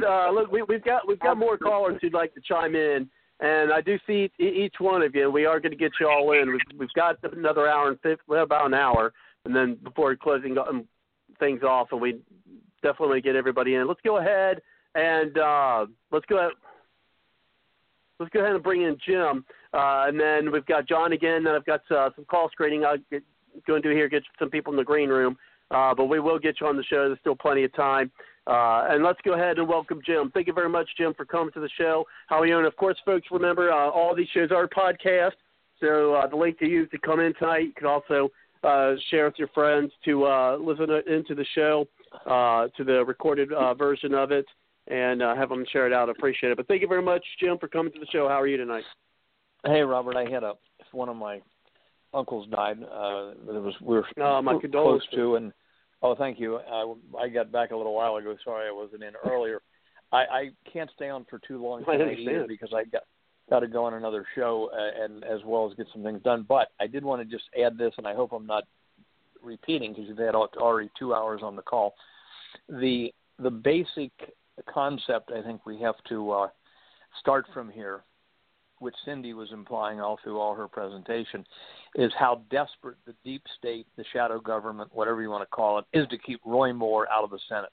We have deep state agents, in the case of Gloria Allred, or agent operatives, probably didn't start out that way, but Mitch McConnell, Paul Ryan, John McCain, let's see, the Cory Booker, who. So what they're saying is, so you only have a few people that the powers that be have really been afraid of, because they got to have courage, they got to have character to stand up against overwhelming odds, and they got to have a flair to get attention. So you have Pat Buchanan, you have Ron Paul, you have Jim Traficant. To some extent, Ron Paul, though Ron Paul wasn't quite as dynamic as getting attention as some of the others, originally anyway. He was by 2008. So now you have in Washington two people they can't control. They don't know what they're going to do next. One is Trump, one is Rand Paul. Now here you have a third one coming in who, barring some cataclysmic upset, is going to win. I'm talking about just not upset electorally, but upset in the political world. Roy Moore is going to win. Right now, despite a fake poll put out by Politico today that said Moore's suddenly 12 points behind, every other thing I've heard shows that his support is growing in Alabama for the exact reason Cindy just cataloged, that people 1 month before the election, no charges on him in the last 30, 40 years. Now, 3 more women, from what I just read, if I didn't read it wrong, 3 more women have come out since his lawyer did the press conference. 3 more women? If this is between 3 and 5 or something, I've heard. Yeah. Yeah, and Rush said he expects them to eventually come out with somebody who charges actual open rape if these don't work. But if this is such a spontaneous uprising, what is Gloria Allred's face doing in there? Here is a lady who is as Moore has correctly pointed out, Gloria Allred, who's outraged, supposedly. Of course, she's outraged at nothing unless it's by a conservative, and especially a Christian conservative. Her daughter's defending Harvey Weinstein, so she got hand with her car, and she was trying to destroy the accuser of Harvey Weinstein until she got caught with her hand in the cookie jar the other week. But Gloria Allred did support, as Moore said, she supported 60 million abortions in the United States. And everybody has to remember that, and a lot of people don't like when this is brought up. The late-term abortions, 6 to 9 months, are tearing off the baby's arms and legs, crushing the head, or burning the skin off the saline. Even every abortion after 3 months is crushing a little head, and after 18 days is stopping a beating heart. Well, this is what Allred is not just a little bit for. She's a de facto Satanist or an actual Satanist, 100,000% for this human sacrifice. So my point is that look at the double standard. If some of you may not be old enough, I don't know if you are, Robert, or not, but maybe you are. In the 90s, they were defending Clinton to the hilt, absolutely to the hilt. Your personal life doesn't matter. It's your public service. Who could blame a guy for getting lucky? This was the kind of stuff that was said over and over again about Clinton. And that phrase itself, getting lucky, implies that sex is just a sport that everybody should take in, or like finding a good meal or a good dessert. It's very demeaning of the dignity of sex, which is to procreate, to go on with the human race. So all of these people of depraved morality, like Gloria Allred and all these Democrats now saying, maybe we should have got Clinton. Well, that's only because they want to get more now. But what I'm trying to say is how deeply they are trying. They are afraid of Moore as a third person who would be uncontrollable in the Senate. And this is getting to be dangerous of critical mass when you start to have 3, 4, 5, 6 guys in Washington who are willing to stand up against the crowd. No matter what. So anyway, the other thing I wanted to throw in, and maybe you've already covered this, is that what the press conference came out today was that strange signature, Roy Moore, a DA, which took note of that when I saw it first time the other day online, and then Tucker carried it and Hannity carried it. I said, is that really, you're signing let's just take the lady at her word, the girl at her word then. So you're signing like a nice little Christmas thing to somebody, like you're supposedly signing as a friend or trying to flirt, and you put DA at the end of your signature? That struck me as odd. Well, now it turns out that his legal assistant was like Delbert Anderson. I can't remember the last name for sure, but it was Delbert Anderson. And when he stamped Roy Moore's signature on things, or if Roy Moore signed it, he would just sign it. He would put DA to let people in the legal system know that he was the clerk during that period, and he was the clerk that was, verifying that this was a legal document or whatever. So now, unless you found something I haven't, somebody on I cannot find online where Gloria Allred has responded if they're going to release the yearbook or not, so that they can analyze it. I don't know how many of you saw the press conference, but the lawyer for Roy Moore said, we not only want to analyze the handwriting, but we want to analyze whether the ink is 1 year old or 30 years old, or not, right, even not even a pen. Now, one last thing on this. Somebody today asked me, well, how could they do this, though? If they did, take it off of a court document or whatever, how could they do this? If Gloria Allred wasn't in the mix. Well, real quick, Jim, I got to do a programming note here.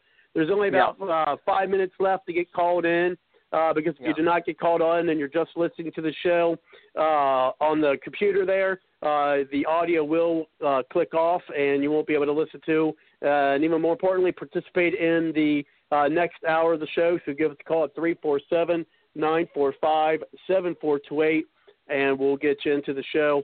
Again, I'm just giving my cell phone number. It's 347-945-7428. And then if you'd like to get in, just push the 1 on your number dial, and I'll get you into the show. Go ahead. Why don't you repeat that number again, Robert, in case someone's trying to write it down out there. Repeat the phone number. 347-945-7428. Thank you, Jim. Okay, sorry about that. Last thing I wanted to say, I was getting ready to wrap up. Oh, no, take your time. We got plenty of time. I just wanted to get that in before the top of the hour. No, that's okay. I don't really have a ton more, I don't think, to add to what you've already covered. But somebody said, well, how could they do that? Let's say they were trying to take his signature from those court documents, and then they stupidly put DA on the end. And how would they even get it on the yearbook, though? And the answer is this. If Gloria Allred wasn't in the mix, I wouldn't be so stoked about this. But many of you may know that the mortgage scandals of the 70s and 80s and 90s that culminated around 2005. These crooked banks, and you used to have your mortgage was just at your local bank, Madison Savings and Loan in Madisonville. People on my street had their mortgage there for 30 years. Well, they got the idea in New York City, if you kept selling these mortgages, you could make tons of money. And that was the mortgage scandal when they would be sold every 3 or 4 years. And I noticed this happening in the 80s, and I thought, gee, why do I keep paying a different bank in St. Louis or San Francisco instead of Fifth Third in Cincinnati every few years? Well, what they did was they were selling them and doing all kinds of flim-flam crooked things to make tens and tens and tens of millions of dollars on mortgages. Well, what happened was they got caught, and they had to start. They couldn't prove they were so careless they lost millions of these mortgages, and they had to start doing fake mortgages, and they called it robo signing, where they would have some clerk, their name signed on these fake mortgages by the tens of thousands. And there's machines that did that, and a lot of people, not a lot because the courts were so crooked, but some people kept their house when they proved that the signature on their mortgage was not even a ink. It was just a reproduction by one of these robo machines that was made that did look exactly like the person's signature. So that type of technology in all kinds of forms is available now. And I wouldn't be surprised if they come out with 30 more women if they can't. I don't have any inside information, Robert, but I would be just as likely to think they're giving women 100,000, 500,000, 250,000 secret bank accounts in the Cayman Islands as I am that they're real at this point because of the timing. The timing is 1 month before the election.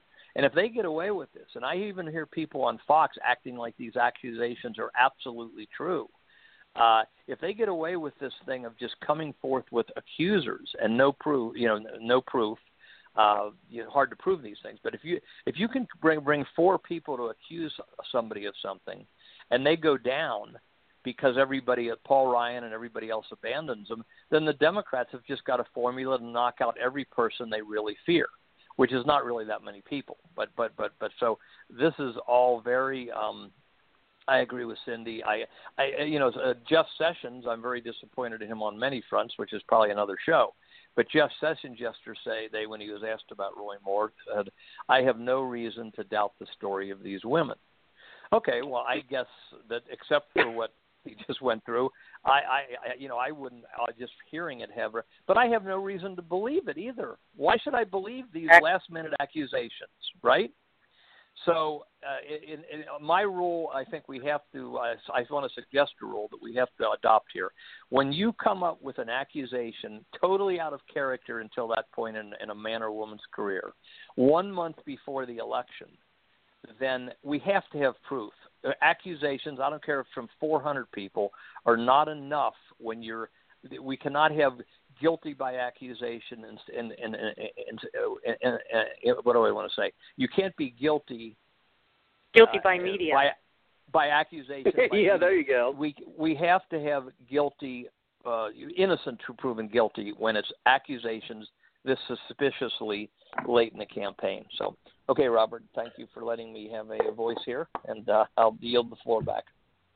We know, James. Right. Fox is not. Go ahead, Fox is not. You said something about Fox. Even said, Fox is Rhino. They're not conservative. Yeah, they're Rhino. I know.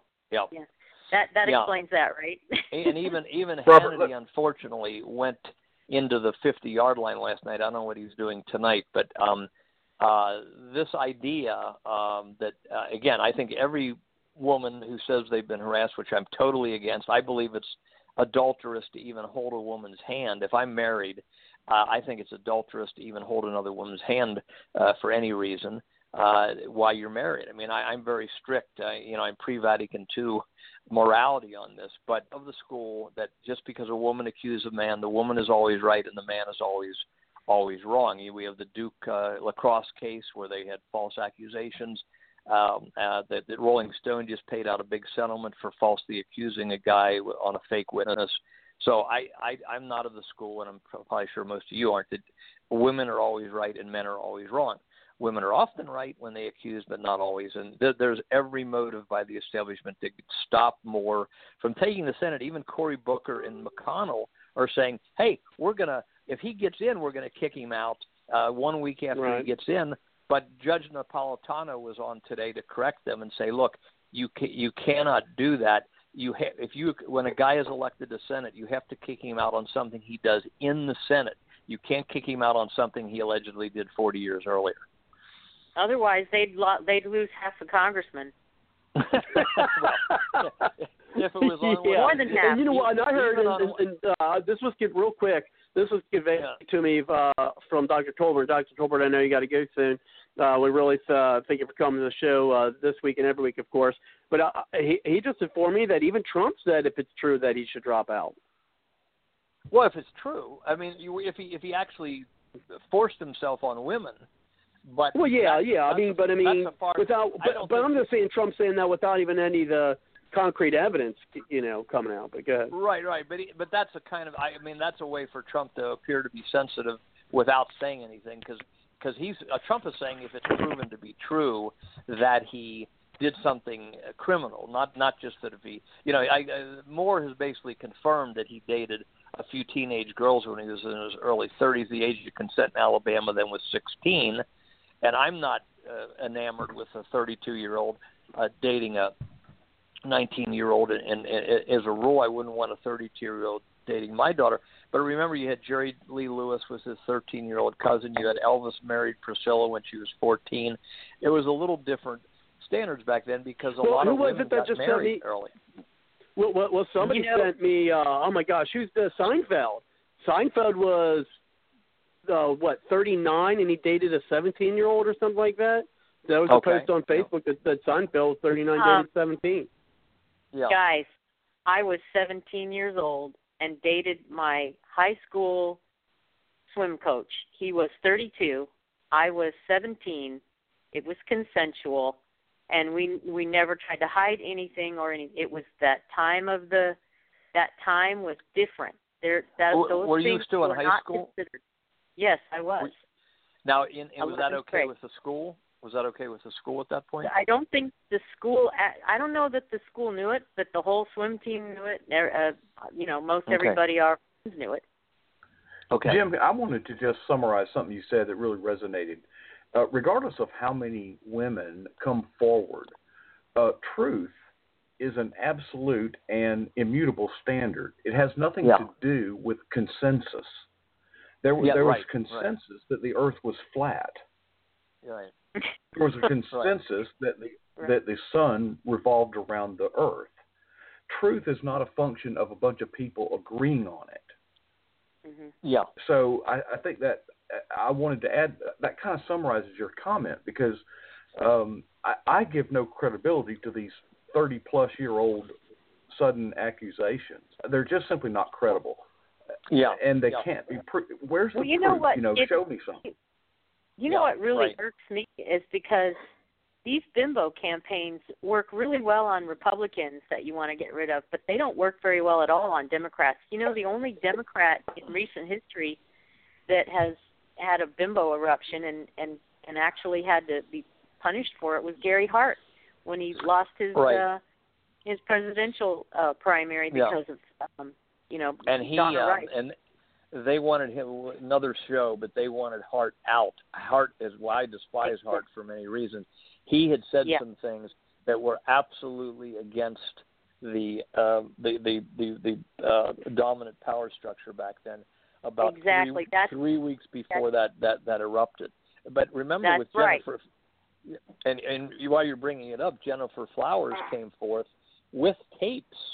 And she was somewhat of a, I don't know. She was, I would say she was more of like a middle class, upper middle class woman than trailer trash, as James Carville tried to call some of Clinton's detractors. And she had actual audio tapes. But since Clinton was picked to be in president, they treated her like she was nuts, even though she had audio tapes.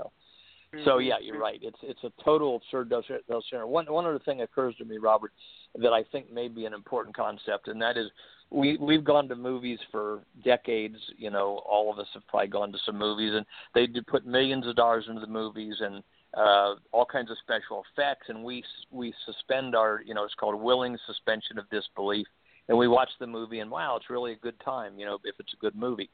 Okay. What I want to suggest and have suggested for a few years, the deep state, the shadow government, is bringing the techniques of Hollywood movies to the news. This, I would say, that has to do with 9/11, has to do with the Las Vegas thing. Not to say it's all acting or all movie, but these are hybrid events that are partially real, where people get killed, and partially choreographed, where they've really got caught big time with some of the stuff in the Las Vegas thing. So that's the same as with this. If they know when you got this whole crowd behind it, Goya already, if they want to bring Roy Moore down, it has to be a believable movie that the average person can start to get into, follow, and believe the story. So the idea that they would pay off 9 or 10 or 11 women or whatever to come out and exaggerate what happened to them, wipe their eyes while they're talking, use a Kleenex, this is very possible, because they know if they're going to roll one of these out to try to derail a guy like Roy Moore, they've got to have Hollywood movie type believability, but people have to think it's real news. So they're bringing the techniques of movies to the news. Well, consider who he was running against. Also, Gary Hart. He was running against liberal insider Dukakis. And later, he would have been against George H.W. Bush, who was the original New World Order guru. So obviously, no need for the establishment to protect Hart. All was well in the lineup. His biggest mistake was to criticize the press for their prying, because now he lost the press. So all kinds of Democrat guys come out and still win their elections. Kennedy basically kills a girl and still stays in Congress for the rest of his life. Clinton never had to leave office. Won his second term right in the middle of the Paula Jones thing.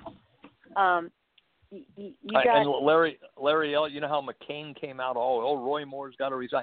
McCain, talk show host Larry Elder, who's is on a lot, and I like listening to. Elder said yesterday, Ted Kennedy and Chris Dodd got very drunk in a restaurant. They had a private room. When the waitress came in to get their order, they surrounded her and were on each side of her. Since this is a family show, let's just say they were inappropriate with her, not the worst, but it was very inappropriate. It became known, and McCain, who was in the Senate, didn't say one thing about Ted Kennedy resigning. So Larry Elder brought that out, or Chris Dodd, the senator from Connecticut.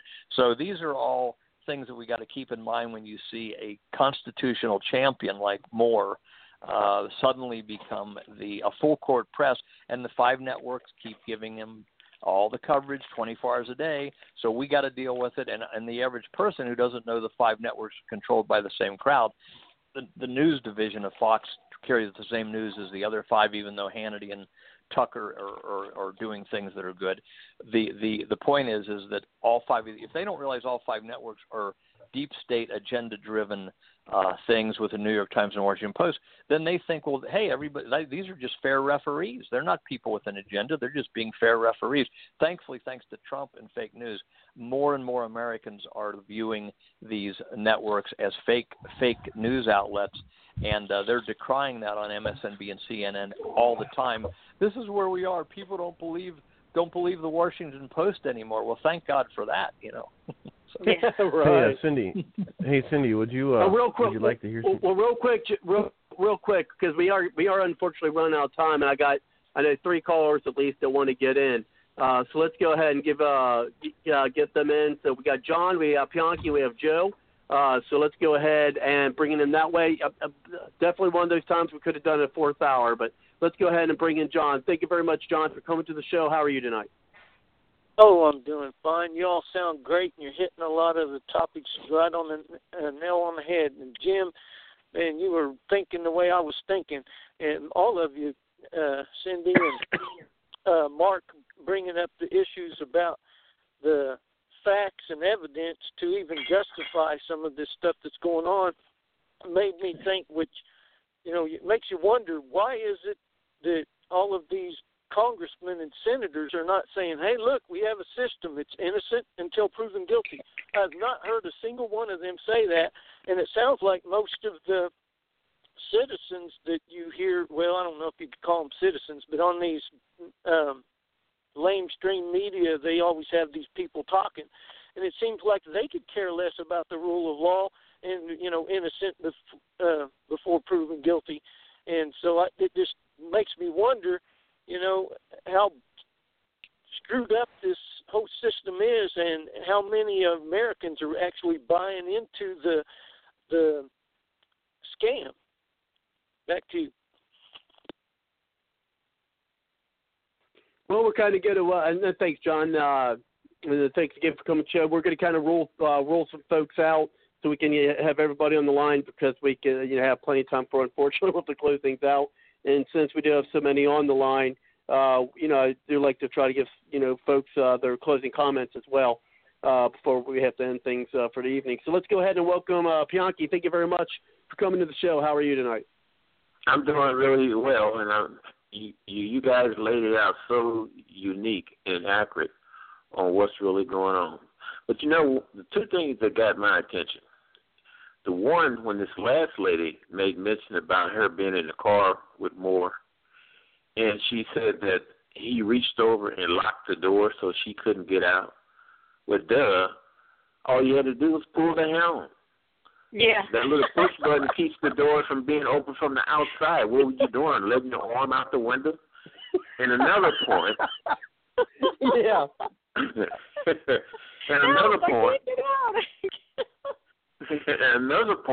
and ma'am, I'm not trying to be disrespectful, but the lady, when she was 16, said, I think Moore was supposed to expose himself to her, and she said, and I may be not saying this verbatim, but I think y'all get the gist, I would never touch a man's penis, especially an erect one. Well, how the hell do you know about an erect penis?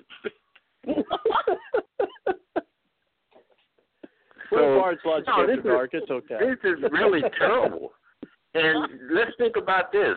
The Vegas shooter, his brother was caught with child porn on his computer. Well, can this tie in with Pizzagate and Clinton? And was this something that was planned in order to take guns away because they all figured that Clinton was going to be president of the United States ahead of time? There's a lot of things going on. I tell you what, we have to take this very serious. We got to get people out, get them registered, get them vote, get them to come out and vote, especially in 2018. And Trump may be the last hope because this is just terrible what we are witnessing. I never would expect to see some of the low down in the mud dirt that I'm seeing and witnessing in this point in my life. Thank you very much. Good points, kiddo. You are so right. Thank you much, Pianki. As we do with everyone here, we're going to keep everybody's mics on. And at this point, we're going to bring in Joe. I think Joe, and correct me if I'm wrong, is a lesbian, transgender, trans something. I don't know. Let Joe explain that. How did you just? Thank you very much for coming to the show, Joe. How did you describe yourself? I know there's a couple, 3 adjectives there. Nope. We still have you there, right, Joe? Oh, well, Joe, we're going to keep. I know he's on Skype. Joe went to sleep. He got tired of listening. Well, listen. No, well, we're in the green room. He just described himself in 3 different ways. I think he might have been, putting a shoulder in my chest when I was saying it. But and Joe, when we're going to keep your mic on, so when you're ready to chime in, just yell at us and we'll get you in. Go ahead, Cindy. Robert, Wikipedia has a whole article that is a list of the federal political sex scandals in the United States.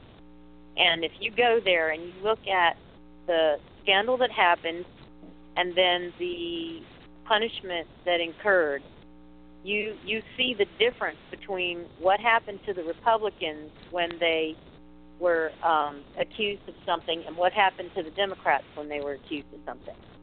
and it is a huge difference. The Democrats don't get near what the Republicans got, and it seems like in the 1970s it was like all Democrats being accused of sex crimes.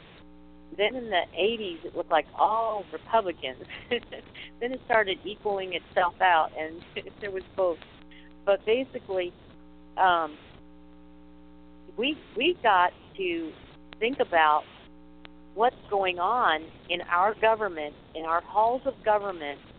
What kind of people are up there doing our business that we are expecting to be have a level of integrity and a level of caring about the people back home that there just doesn't seem to be. There, in reality, those people up there, pretty much all of them, there's only a few in Congress and a few in the Senate that we could really trust and know that by their record they are truly conservative people who want to uphold the Constitution of the United States and honor the people back home and honor God who gave us this country, and there just doesn't seem to be any of them left. And that is where our problem is arising.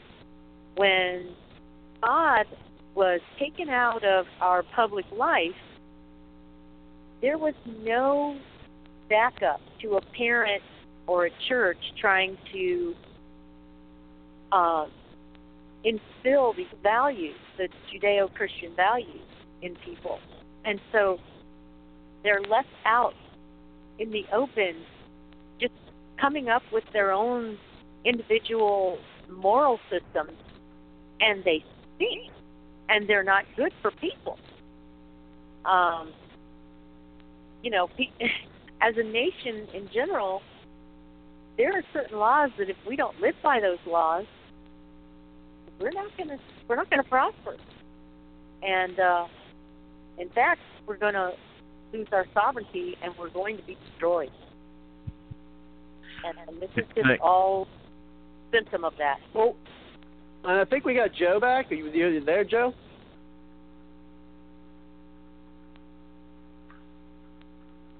Paging Joe. Oh. There's a cleanup. Maybe that was you, Kelly. I thought those. Maybe that. No, that's me. I'm sorry. You guys both have kind of a deeper voice. So go ahead. A deeper voice, yes. My lesbian. But we were speaking about transgenders, and I have to tell you, I came out of the closet earlier as a lesbian, but I wanted to express also that I had a transgender experience when I was young. It lasted about 9 months, and I was a boy inside of a man's body, and then my mother gave birth to me. I was a boy inside of a woman's body. Sorry, I was a boy inside of a woman's body, and then my mother gave birth to me. Okay. Anyway. Almost blew that one, Kelly. Anyway, and she said I was all boy ever since. Played in the dirt, took things apart, hunted, fish, trapped, whatever boys do. Anyway, so let's see here. Hey, Cindy, there is a scripture that applies to the situation here. Do you have your Bible handy? I do, actually. Well, good. Deuteronomy 19. Start at verse 15, if you can. What this is the Hebrew way of dealing with a malicious witness.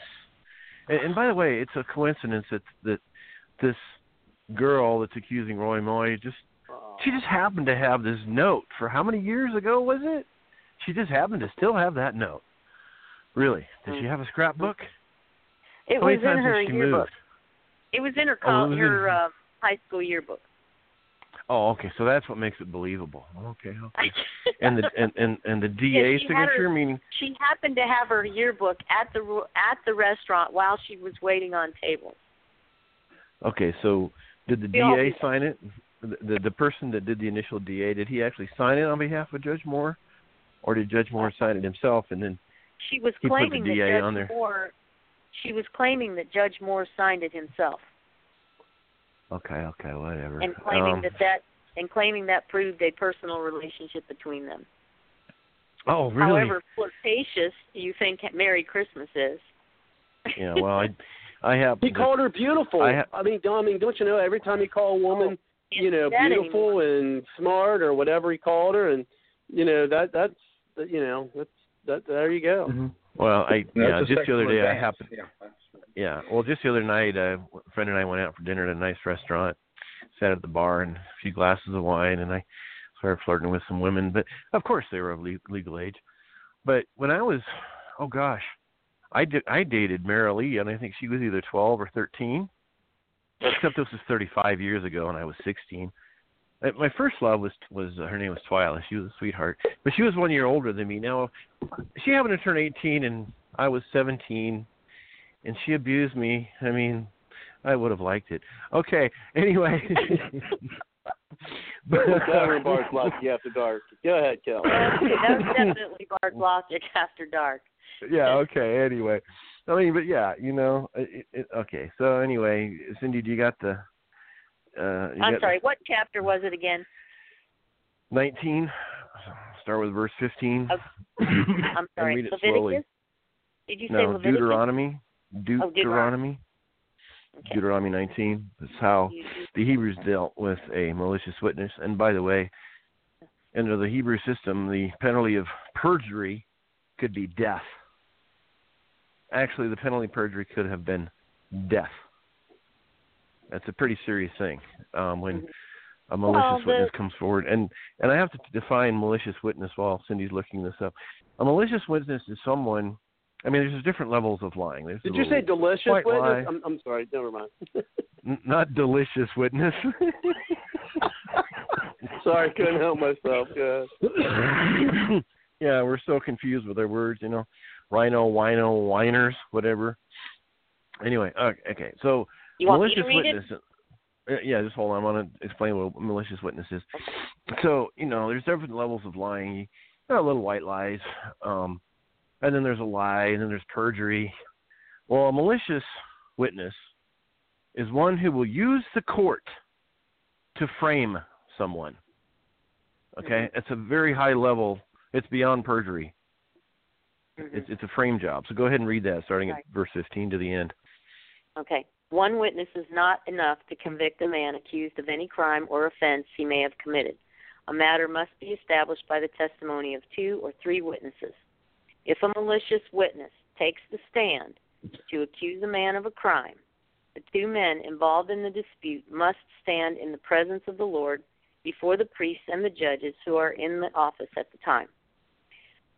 The judges must make a thorough investigation, and if the witness proves to be a liar, giving false testimony against his brother, then do to him as he intended to do to his brother.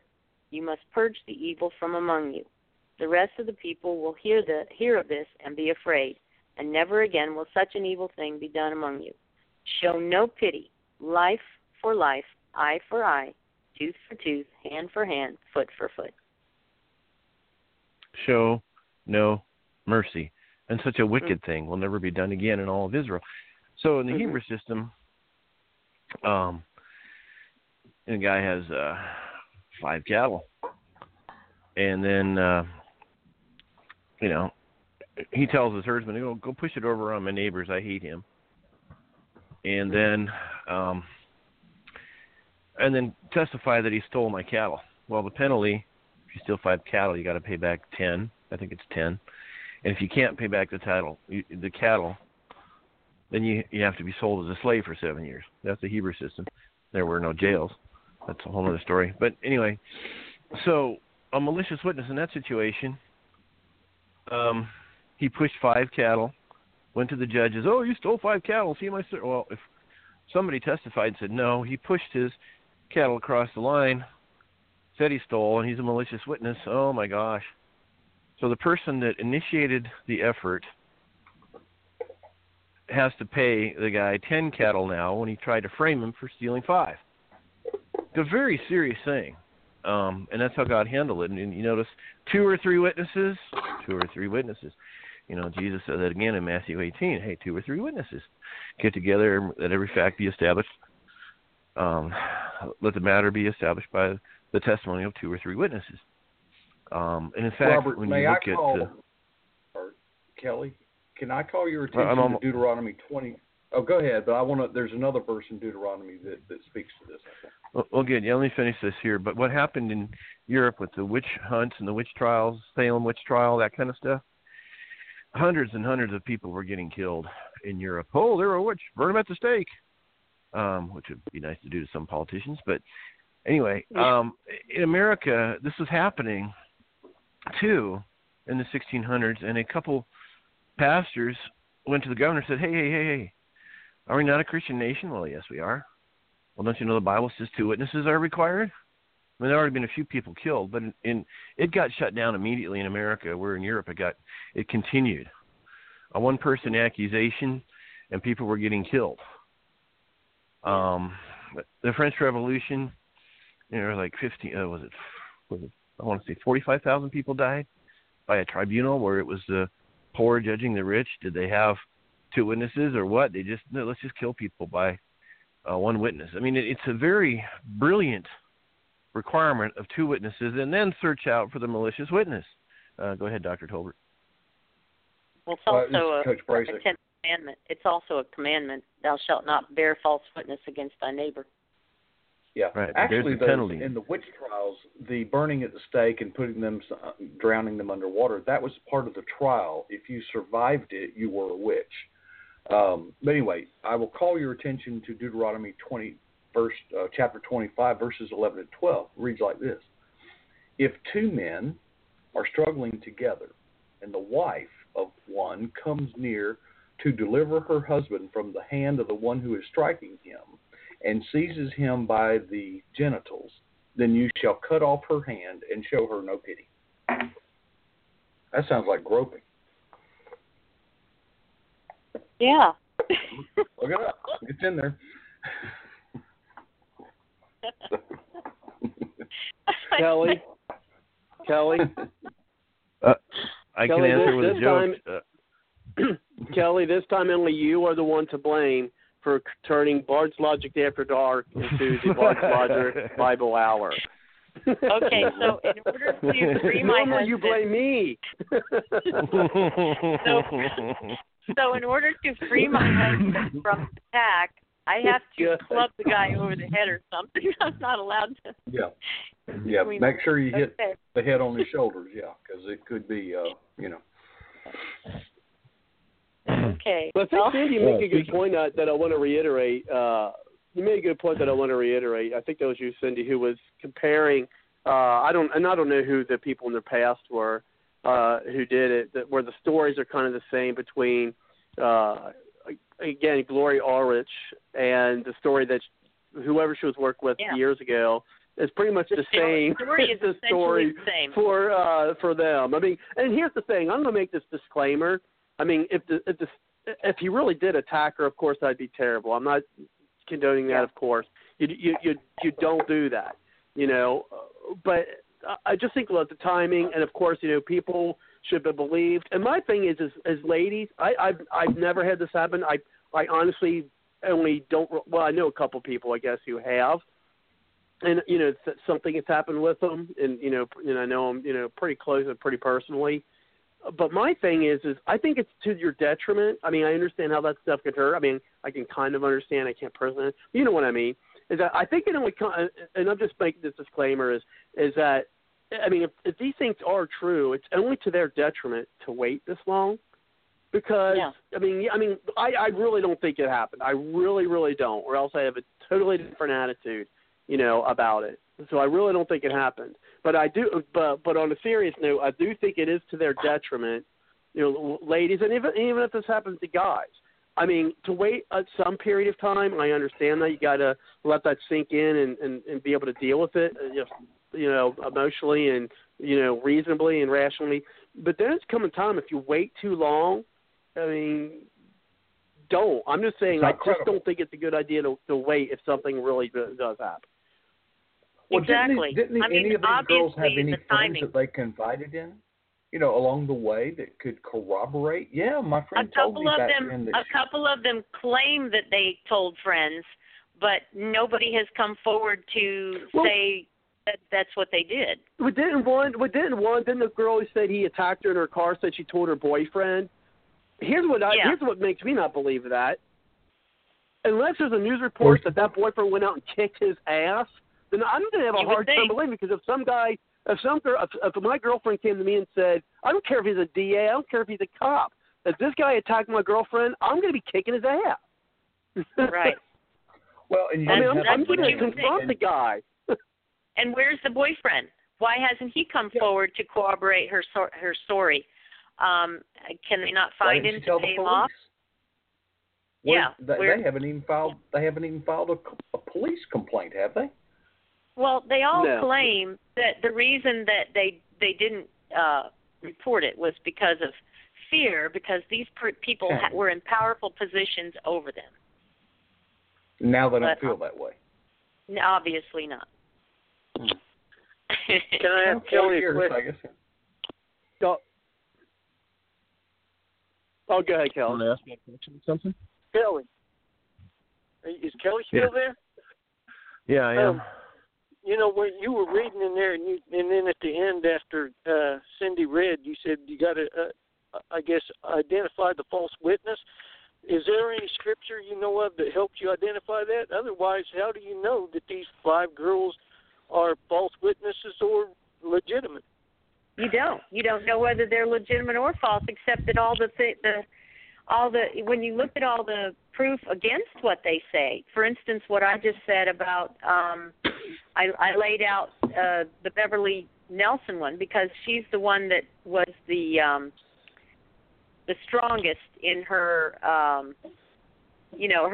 her accusation was the strongest. It was the more horrible, in other words, that he actually attacked her. He physically attacked. The other women just talked about he was much older than them. They were teenagers, and there was kissing involved, and he shouldn't have been dating them, and blah, blah, blah. Then there was the 16-year-old, and then there was Nelson, who actually accused of assault, forced behavior, not consensual. Not consensual, right. I was more curious about, since Kelly had brought this to our attention, if in his reading he knew of other scripture that help identify instructions on determining what a false witness is in the Word. Is it in the scripture somewhere? I think that would be very important. Well, what's fascinating about scriptures, as far as the scriptures were the Constitution, they were the charter for a nation, like our Constitution. And if you notice, there's not volumes and volumes of code. Like in California, for example, we have the penal code, the civil code, the local rules of court, rules of evidence. I mean, these are all thick books. But what happened, I believe, at least, is God put a lot of trust in the judges, and there was an accountability system. If the judges got corrupt, the prophets would confront them, which they did. And so there's an awful lot of dynamic stuff that God left up to mankind. However, in that portion of Scripture, you have a grand jury, actually. The priests and the judges who were in office at the time, you had a group of people working on this. And they would, in those days, you appear in the presence before the Lord. And so God would help them figure it out, and they got together as a team, and they'd pray, and they'd even, had the smarts to inquire of a prophet sometimes to figure it out. So they had some unique things that we don't necessarily have, as far as, a prophet inquire of the Lord. Before Saul was King Saul, oh, by the way, your donkeys made it home safely. He was going to inquire of the Lord over a donkey he lost when he was about to be king, but that's a whole other story. But they had some the Hebrew nation, which obviously lasted about, I think, 800 years, very prosperous, very amazing, had a lot of, I want to say, where God was trusting in humans to make an awful lot of dynamic decisions. And in America, we experienced that dynamic part when we had judges in every small town. And after the judges were gone, because they had to be an attorney, pretty soon our laws were growing endlessly and volumelessly. as opposed to small town judges resolving matters quickly, and you could still appeal to your superior court, your county. So you look at even America following the system of judges in every small town. It solved a lot of dynamic problems, and you didn't need endless laws, which is just kind of a fascinating side note. So when you look at that text in Deuteronomy 19, you can see the mechanism there to solve the problem, to look into it. And so, you got to have 2 or 3 witnesses. Even the death penalty given to somebody, the person that was, the people that are going to carry out the death sentence of stoning, they had to be the witnesses that saw it happen. Okay, so that's just some pretty serious checks and balances in there. I studied the Hebrew law system. It's absolutely fascinating. And, there weren't jails. A lot of things were death sentences, or for a lot of crimes you could be, fined or sold as a slave. But, wait a minute. So if you didn't pay your debt, they had not debtor's prison, but you were to be sold as a slave. But after 7 years, you were free. Well, what did that mean, though? It meant that as a slave, you got to see your family and your kids at night. Or if you committed a crime and you were sold as a slave, you got to see your kids at night, and you didn't have this recidivism or repeat back into the system, because kids got to see their parents. The classic American system, just put them in jail. And then kids are without their dads, and guess what? Then the kids go to jail. So there's some really brilliant things, and it seemed to work. The country lasted about 800 years. I don't think we're going to last that long unless something changes. So I guess that's kind of my answer. But Deuteronomy 16, 17, and 19, are there some other instructions like, hey, if you're a witness, do not hold back and do not go along with the crowd. Do not accept a bribe. Do not favor somebody's poor because he's poor. Don't favor somebody that is rich because they're rich. A specific instruction to the judges. Acquit the innocent, condemn the guilty. That started with acquit the innocent. In other words, you're innocent until proven guilty. Acquit the innocent, condemn the guilty. Which it's amazing when you study this. So one thing I wanted to add. Almost done. One thing I wanted to add to malicious witnesses is it's my personal belief that somebody who is deliberately, if Albright's doing this, the attorney, there are going to be some spiritual consequences that will catch up to them. Sure. Over time. And if they're going to do this and man isn't going to intervene, or man can't intervene, or what have you, I won't be surprised if God intervenes someday and does something if they're promoting malicious witnesses. Okay. Well, and this is another way that that you can at least look at things. You look at their background. You look at things that they're saying. You pick apart the exact story, the details. Let's take, for instance, this Gloria Thacker Deason. At the time of her accusation, she's supposedly 18 years old, okay? And she's claiming that, now, of course, everybody would assume that an 18-year-old is old enough to give consent, okay? But she's claiming that during those dates that she was on with him, that they drank bottles of wine, which would have been illegal for Deason at that time because drinking age was 19. Now, she says... Uh-oh, I'm in big trouble. Is there a statute of limitation on that? Because I was like 15 when I started drinking. Uh-oh. Well, she says... Go ahead. She says that she isn't even sure what age they were when they dated. She was saying she was about 18. Well, Roy Moore is 70 now, and she's 57 now, according to reports in the media. So that's 13 years difference. If she was 18, that would make him 31. Well, all the reports say that he was either 32 or 34 when these things occurred. That would place her at 19 if he was 32, okay, or older. In this situation, everything hinges on the exact year that it happened. Since 18 years is consensual for sex, but not for drinking. 19 is drinking age. So why should we even be taking this bimbo for real when she herself doesn't really remember how old she was? I mean, that's the kind of thing you have to look at. You have to pick apart each one individually and figure out whether there's reason to believe or disbelieve the person. Lee Korfman, the one that was 14 at the time of her accusation, told the paper told Washington Post that Moore had asked her for her phone number. Korfman said he later picked her up for a drive around the corner from her house and drove her to his house where he kissed her. She says that Moore took off his clothes and touched Korfman over her underwear and guided her hand to touch him. Okay, number one, why would she give him her phone number, and two, why would she later get in a car with him and drive around the corner from his house?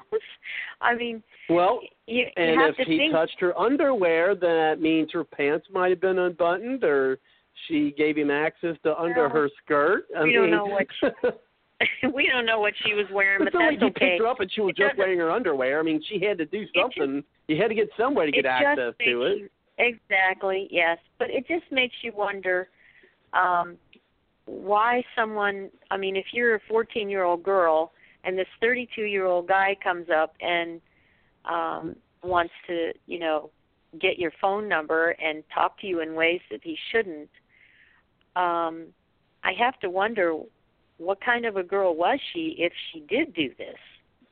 And that really doesn't matter in that he can't take advantage of her whether she is or isn't that certain way. But what I'm saying is, if I were her, I wouldn't want to admit to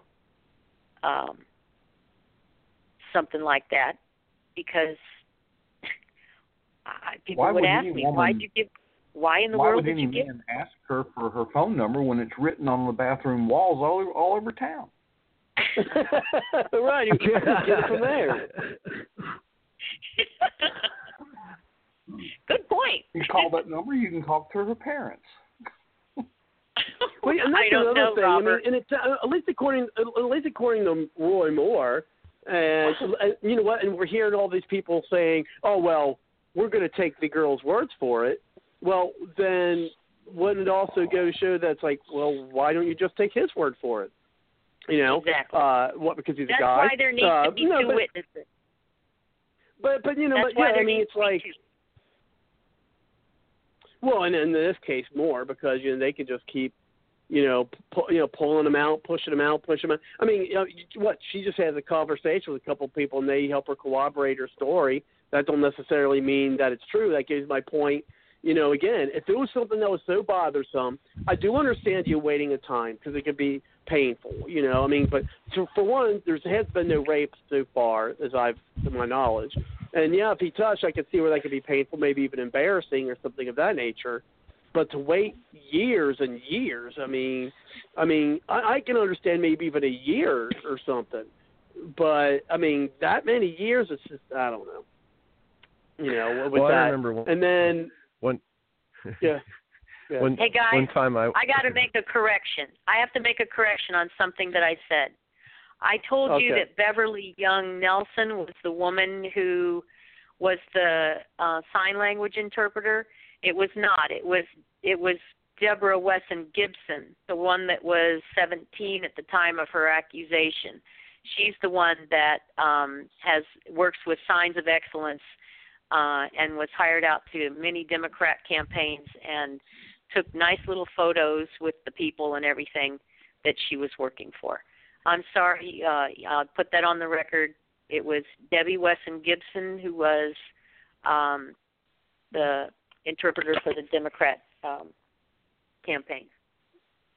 Well, and speaking of for the record stuff, I have to say it is time pretty much for our closing comments for tonight because we still have about 5-6 people on the line. So I want to be able to give everybody a couple minutes at least to for their closing thoughts on tonight's topic.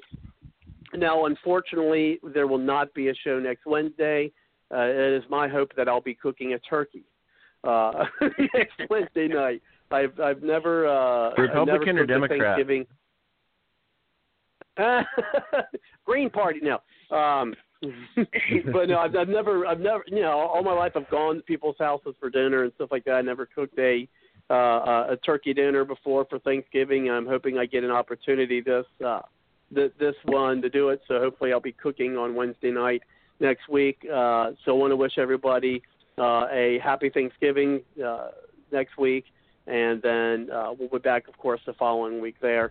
But I do want to give people at least 2 minutes for closing comments before I have to close out the show. And what we'll do is we'll go with our friend here, Mark. We'll be first, then we'll go ahead and go to you, Jim. And then we've got John, and then you, Cindy, and then Kelly, and then I'll close things up. Each person got about 2 minutes, maybe a minute and a half for closing comments. And thanks, everyone, for coming on the show. Appreciate it. I had a great time this evening. It doesn't hurt that I'm on vacation right now. But so I don't have to go to work tomorrow. Yay. But anyway, it's a little brief celebration there. But go ahead, Mark. Oh, Robert, thanks for having me on. I don't have a whole lot more to add. I think everybody has spoken their point very well. I want to specifically thank Cindy for enumerating a vast volume of information that I was not familiar with. And her research, if I ever get accused of something, I think I would want her on my defense team, unless Trey Gowdy's the prosecutor, in which case there is no defense. You just cop a plea and hope for the best. But I think we're on the same page here. My point is that this hasn't even been brought to court. It's been taken to the press. The scripture references that Kelly brought up were useful, but they were in the context of a court, not he's being tried by the media. I'm very disappointed in the senators that have come out and assumed guilt. But I think at the end of the day, the people of Alabama may very well surprise us. So let's just, and I stand with Roy Moore as if any of my friends are accused of something, I'm not going to throw them under the bus. I'm going to stand with them, maybe not for them. If they're guilty, they're still my friend. I still stand with them. And that's called paraclete in Scripture. Reference. So I think that we're going to find out who Roy's friends really are, and I hope the people of Alabama see through this. Thank you, Mark. I appreciate that coming on. If you have any more updates about YouTube as well, certainly let us know. We'd like to get some more updates on that, as well as other things you're going to be working on, and such as the Patriot Journalist Network, things of that nature. Appreciate it. And then next we got here is you, Jim. Go ahead.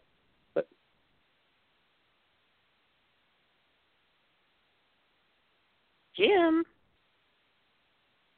Robert, give me 2 more minutes. I'm on another show right now. Oh, sure, sure. We'll flip things around a little bit and bring it over to you, John.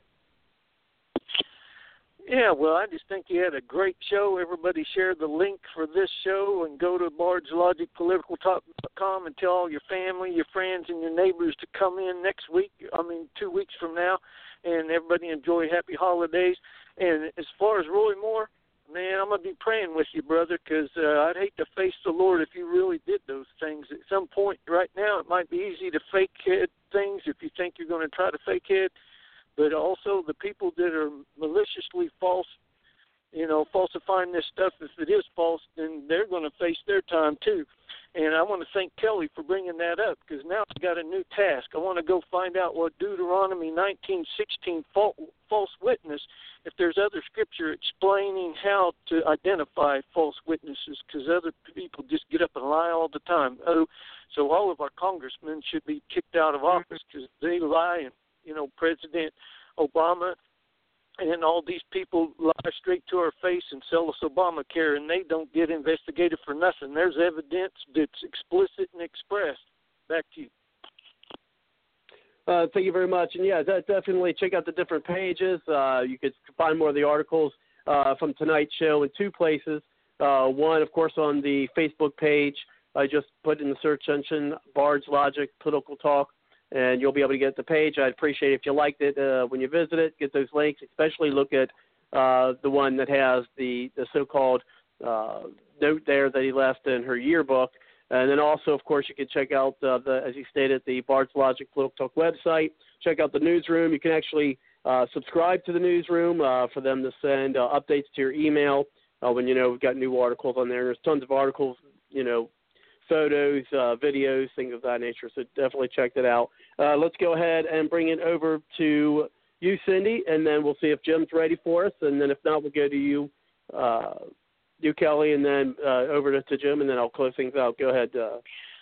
Well, I didn't talk a lot about the Gibson woman, but I couldn't find that where she that Moore had done anything wrong to her other than just date a young person, a person of 17 years old, inappropriately when he was 32. And they only dated a couple months, and she claimed that they only kissed twice.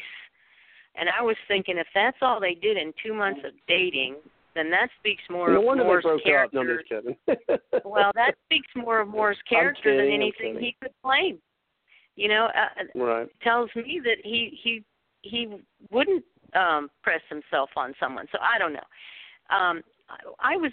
My last comment is this. I was very disappointed when Hannity started backing off and started Roy Moore, because he has no more proof now than when he first started doing interviews with Roy Moore.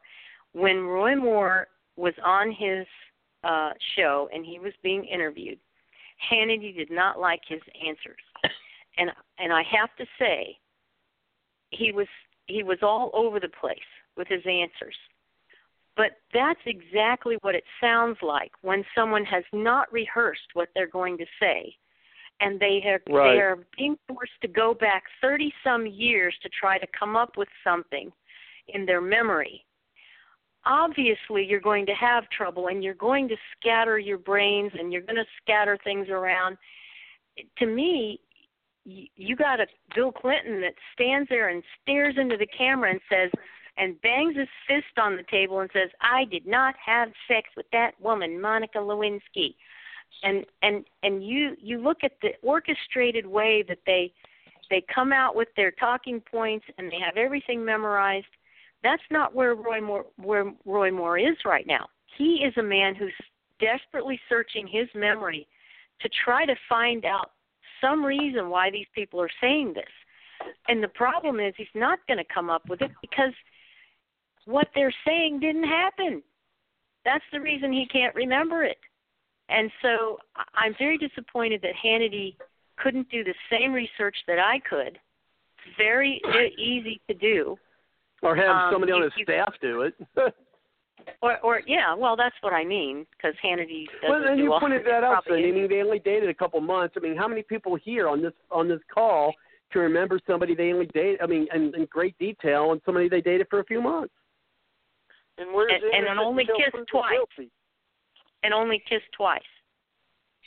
Okay, what is that? Why did this woman even come forward at all? What has she got to say? I have somebody that I dated when they were 32 and I was 17. I should go on national television and tell everybody about it? That's stupid. So anyway, I was disappointed with Handy. I'm thinking, all right, they just moved it. He just got his 9 o'clock slot back.